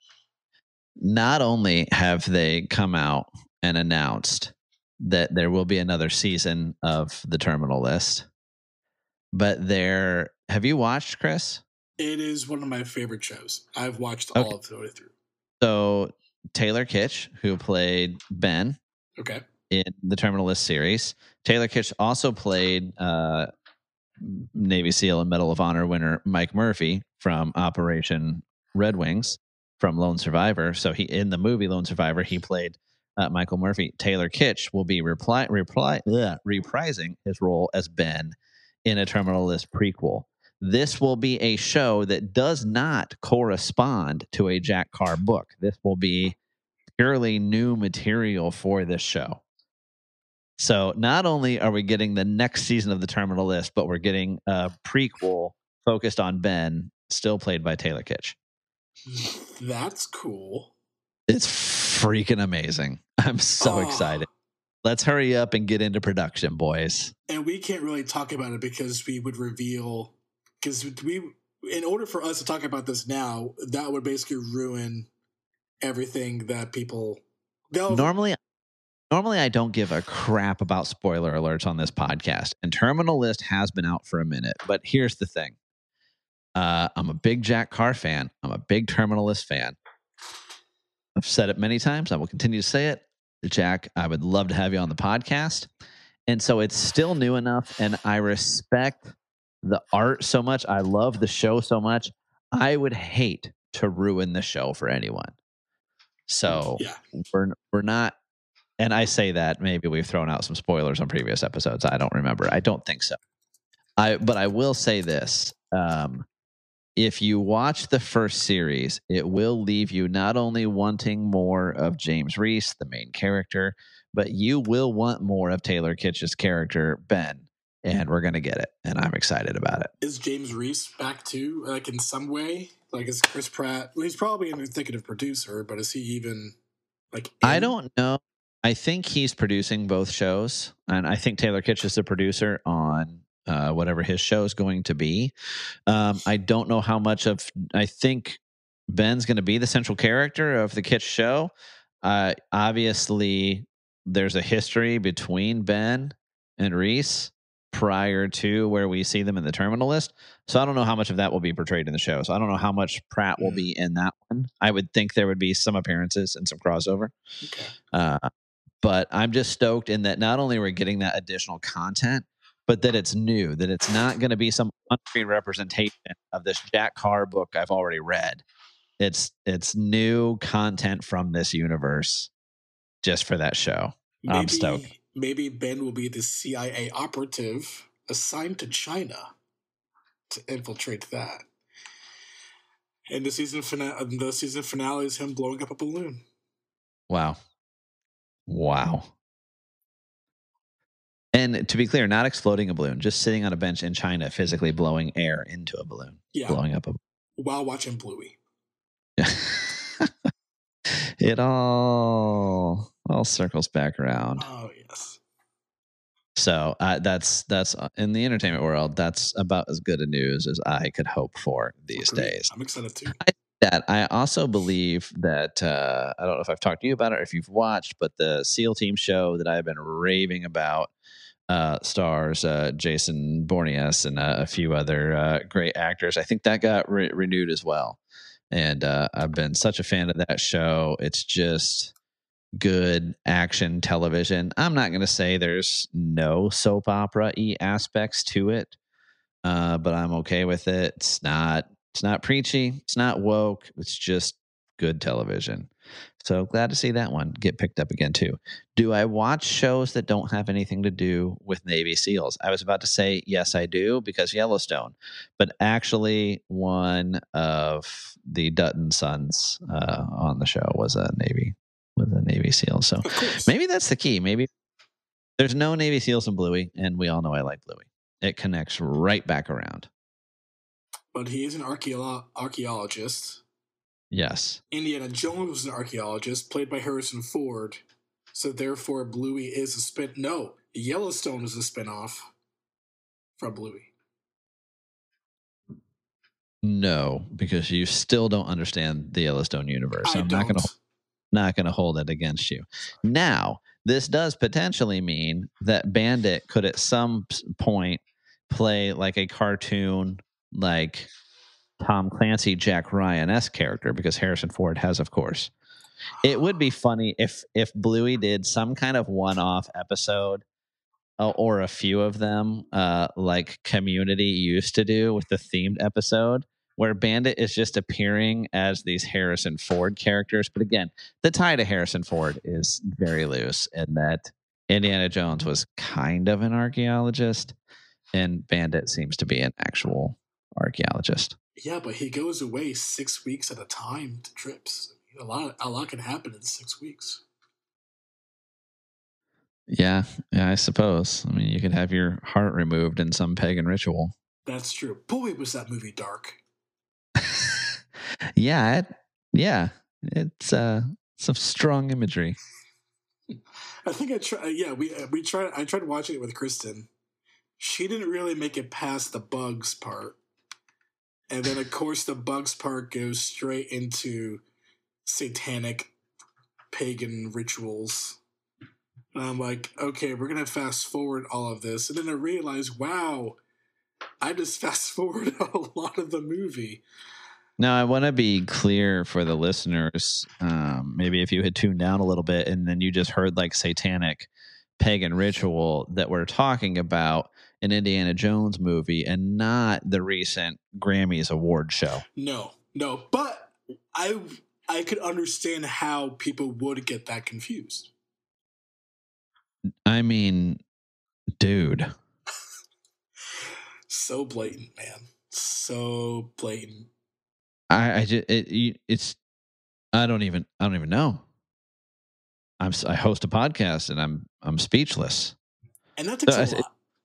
Just like, oh, so like you're just out there with it now. Like it's there's no more pretense. Just here you go. Yeah.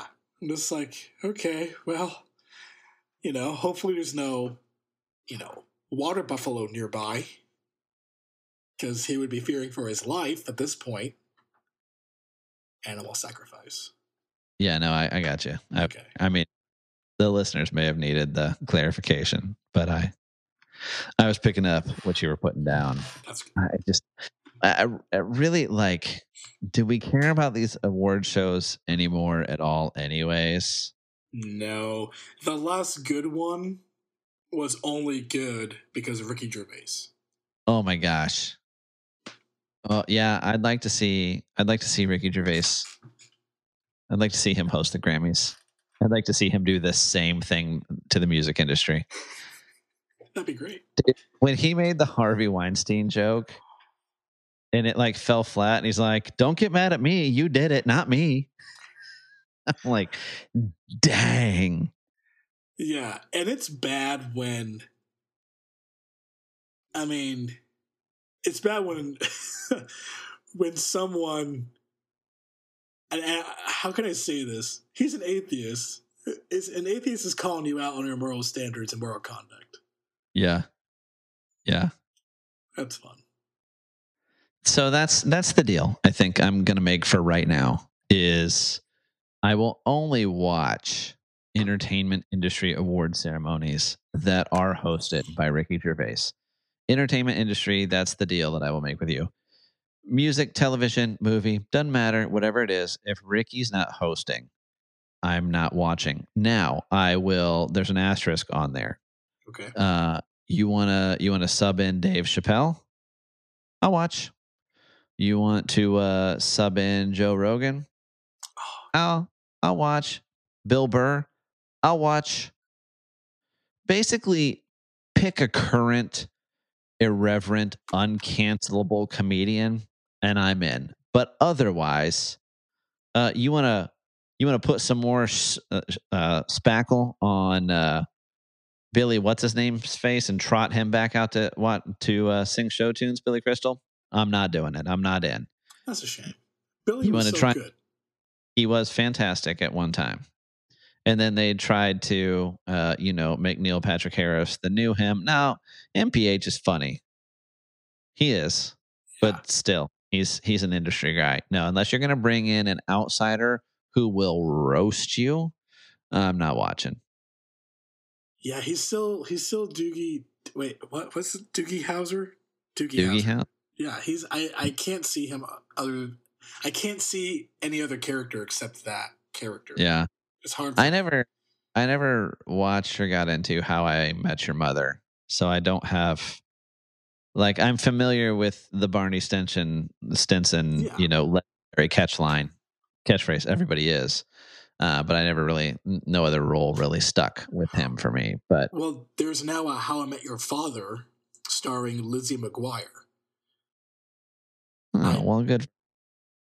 I have no desire to watch that. I guess there's also That 90s show now that has the on Netflix. Yeah, they're trying. So yeah, they rebooted That 70s show, but into That 90s show, which is kind of funny that they ignored That 80s show, because there was That 80s show spinoff, but that lasted like 10 episodes. Well, dude, I think we've successfully dragged this down into the trivial and mundane from just way too much geopolitical serious talk here recently. And I would be remiss in letting you go before we talk some motorsports.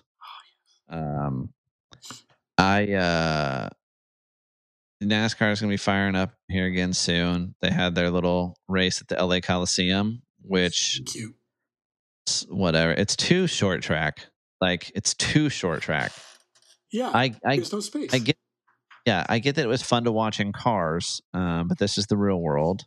Now, I'm happy anytime I get to watch Martin Truex Jr. win a race, because he's like that last vestige, that last connection to Dale Earnhardt and DEI and that whole crew. So I'm okay with that, but it's just not. I don't know. It's too short track. I don't think the drivers particularly enjoyed it either. No, I still don't like this new style of car. I don't like the body style. I don't like the change in number placement. I don't like the digital dashboards. This is just a straight grumpy old man moment. They're adding new penalties this season for getting into physical altercations with other drivers. I'm sorry, this isn't Indy racing. This is NASCAR. I'm sorry, we have men driving our cars. Let them fight. Yeah, not only let them fight, there should be no penalty. Whatever damage is done is the damage that's done.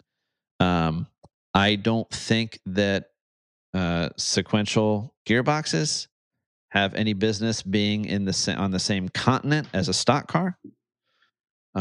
It's heresy. It's an abomination. Such a fuddy-duddy. And mufflers. They're gonna put mufflers on, Chris. What in the world? Like, it's getting to the point. If you want to watch a stock car race, you're gonna have to go to your local short track, because there are no stock cars in NASCAR anymore. No, and there hasn't really been a stock car in NASCAR since like the mid 70s. Unfortunately, and we've had that conversation before, and I've made the comment I'm about to make again. Freaking Netflix did their stupid F1 series.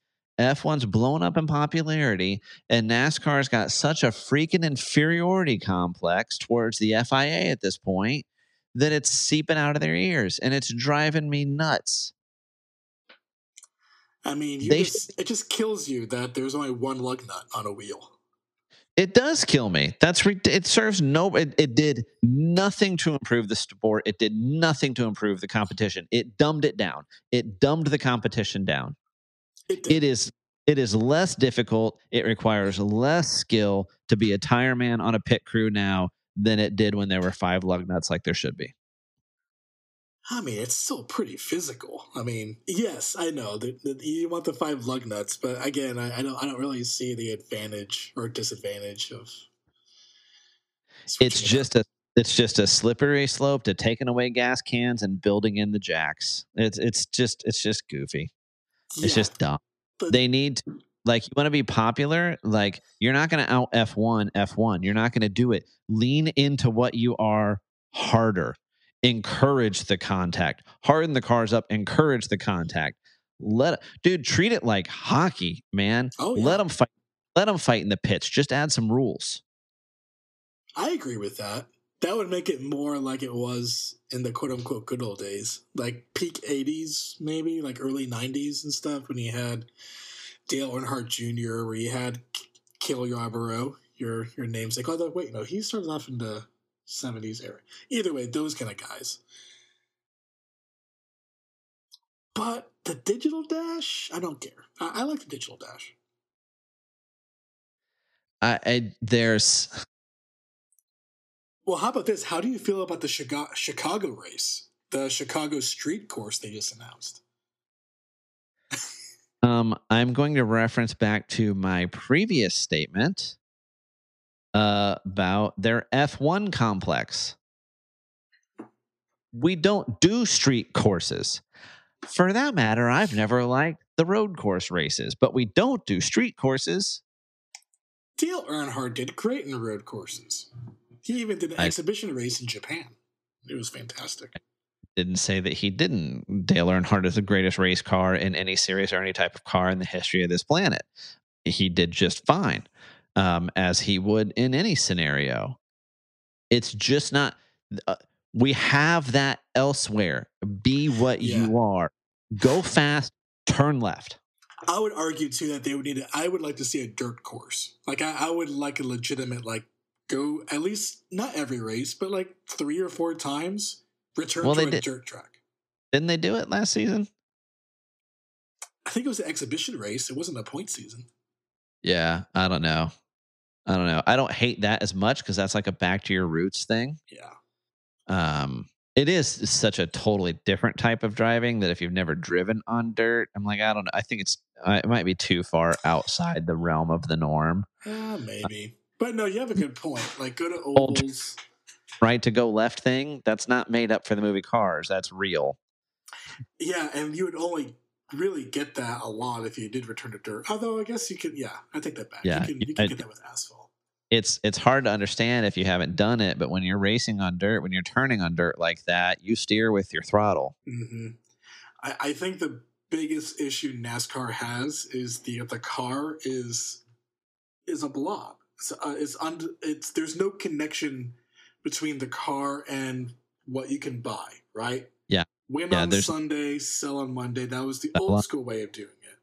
Right now, the only people who are still doing it like that are the British touring cars in Europe. There's no relationship to even the engine build. Nope.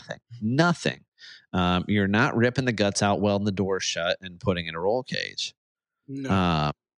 And I don't want a complete return to that, but I would love more distinct differences in the templates. I would like that the cars be closer, much closer in their body style to what you can go in the showroom and buy. Now, the problem is you're never going to get to the point where you're really buying anything engine-wise that's derivative from what's being run on the track because of our fuel standards and emission standards and all that. That ship has sailed, and that's sad. The only one that really tries to even make that case anymore is Toyota. Like, they constantly sell that Toyota Racing Development informs everything they do in the rest of their vehicles. I'm like, okay, whatever. I don't know. I don't see a pushrod V8 in anything they have. But yeah, the cars should be much more dissimilar. The body style should be much more similar to what, with some aero modifications you have to keep the vehicle safe. They should be much more similar. But then, I mean, it's been that way for a long time. Like, you weren't going to get a lot of downforce out of a Ford Taurus, but that also shouldn't ever have been the car that was being run on the track. Mm-hmm. Right? It made sense for them. The Monte Carlo freaking made sense. The Superbird made sense.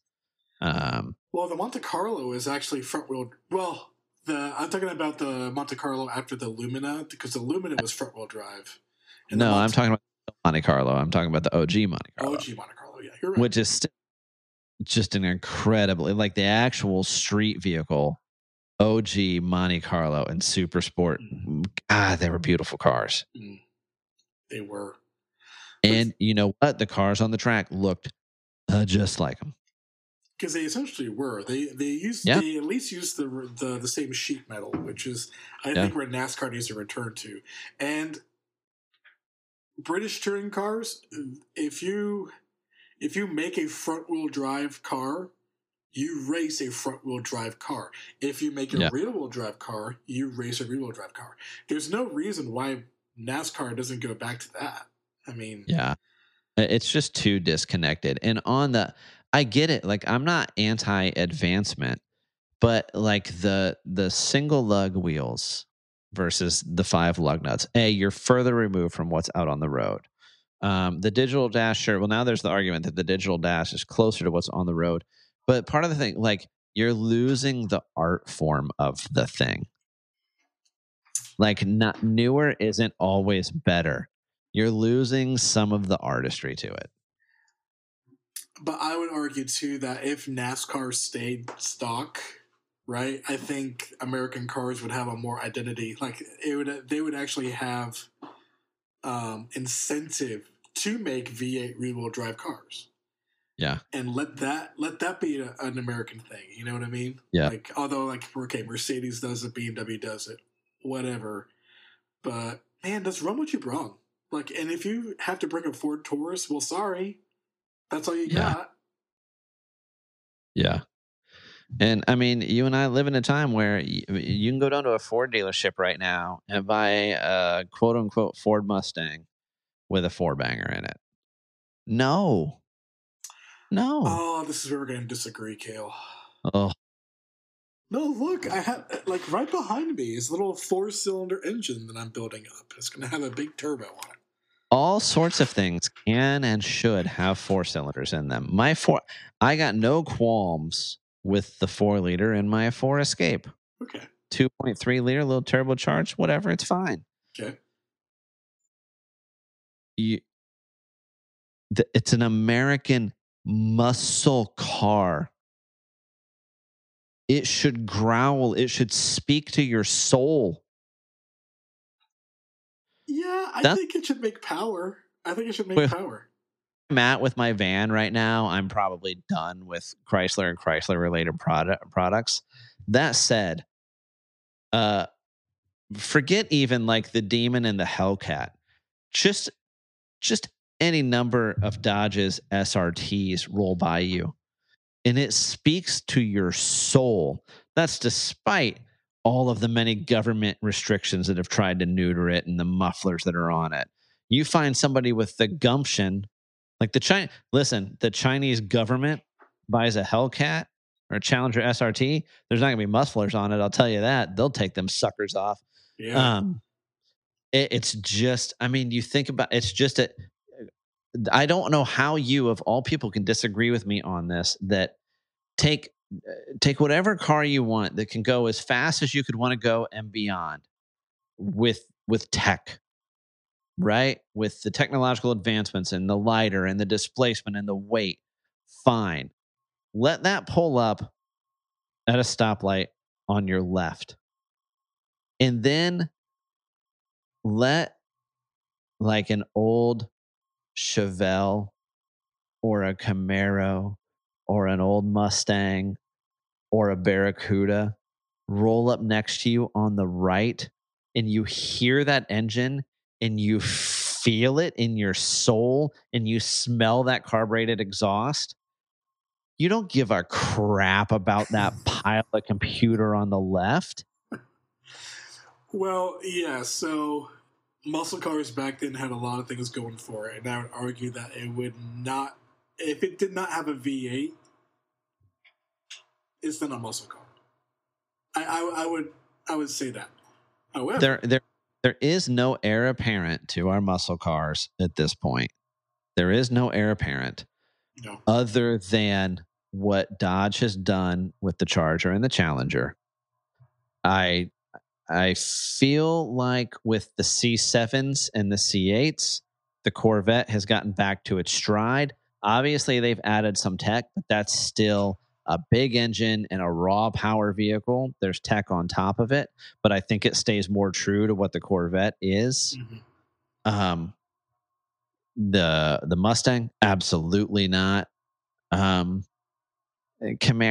kind of depends. I can't believe Chevy's killing it off again. I can't believe they're killing it off again. It'll be back. I just don't know if they're ever like this homage to the 69 body. I just don't know that they're ever going to do that again. And it's just made such beautiful vehicles. No. So depending on which model, okay. But just, dude, I'm telling you right now, somebody could hand me the keys to a Bugatti.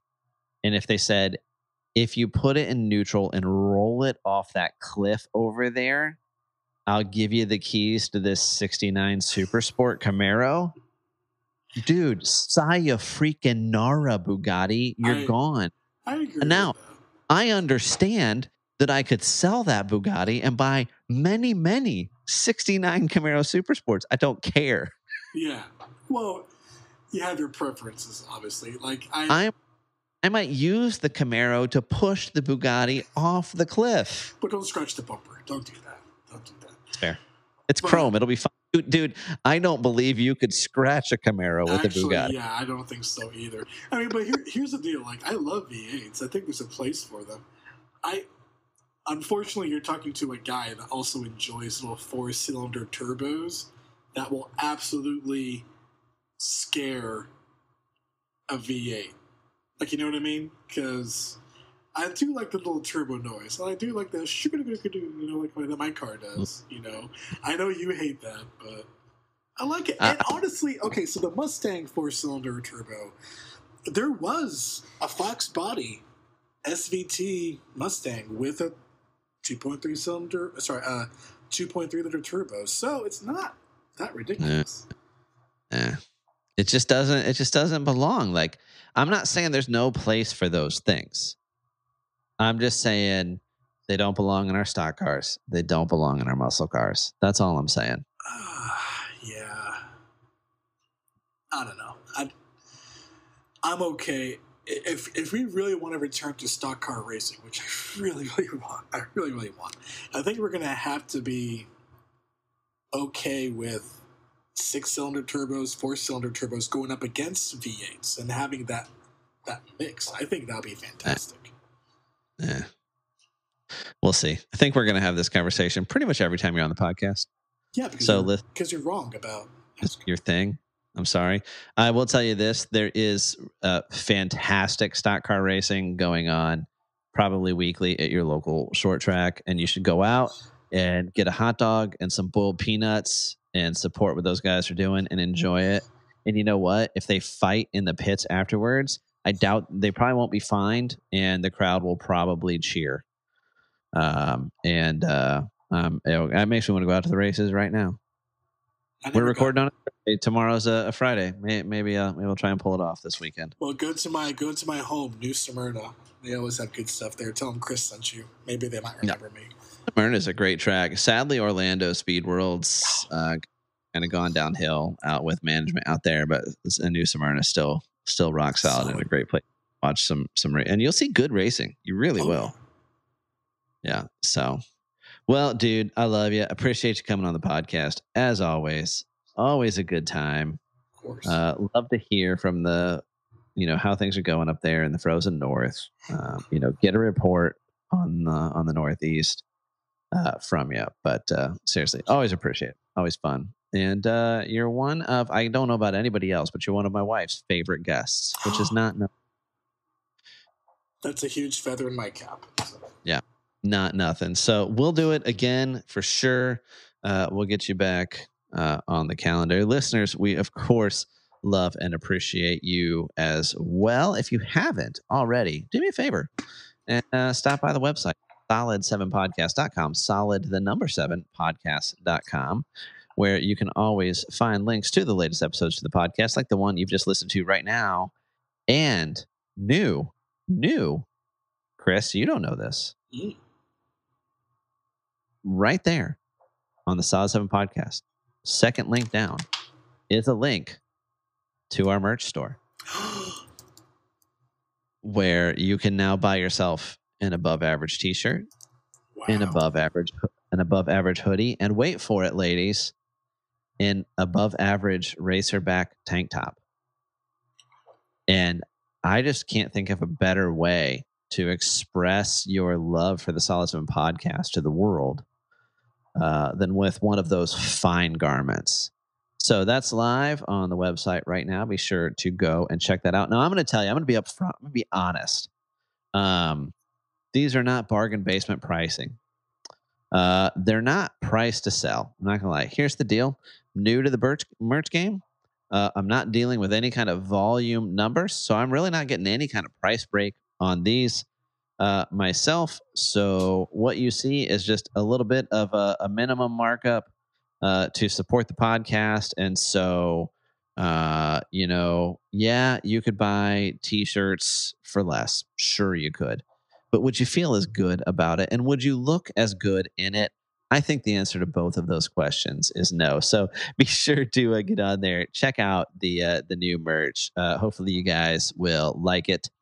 And if you don't, I don't know. I'm sorry. Don't buy it. But right there on the website, you'll find links to upcoming events like Sandlot Jacks coming up here in April with our friends over at GoRuck. You'll also find our affiliate link for GoRuck, Origin, Jocko Fuel, and Tuttle Twins.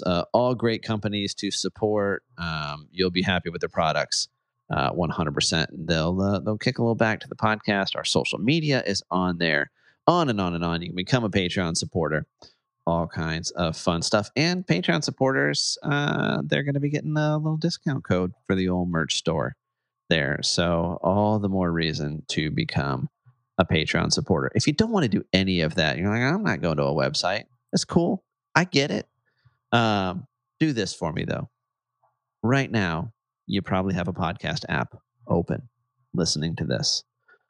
Somewhere in that app, it will let you subscribe or follow the Solid 7 podcast. Just do it. What are you waiting for? You got nothing to lose. It'll let you give us a little thumbs up, a little 5-star rating. No harm, no foul. Doesn't cost you anything. If you're really feeling froggy, you can write us a review. All that stuff goes a long way to help other people find the podcast and the joy and the enlightenment that you have just experienced. So all that right there on the website and in your podcast app, and any and all support is, as always, appreciated. Chris, I love you, buddy. Love you too, man. Listeners, we love you. We'll see you next week.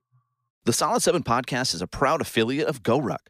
GoRuck designs and builds the toughest gear on the planet, tested and proven at thousands of GoRuck events held all over the world and led by current and former Special Forces combat veterans.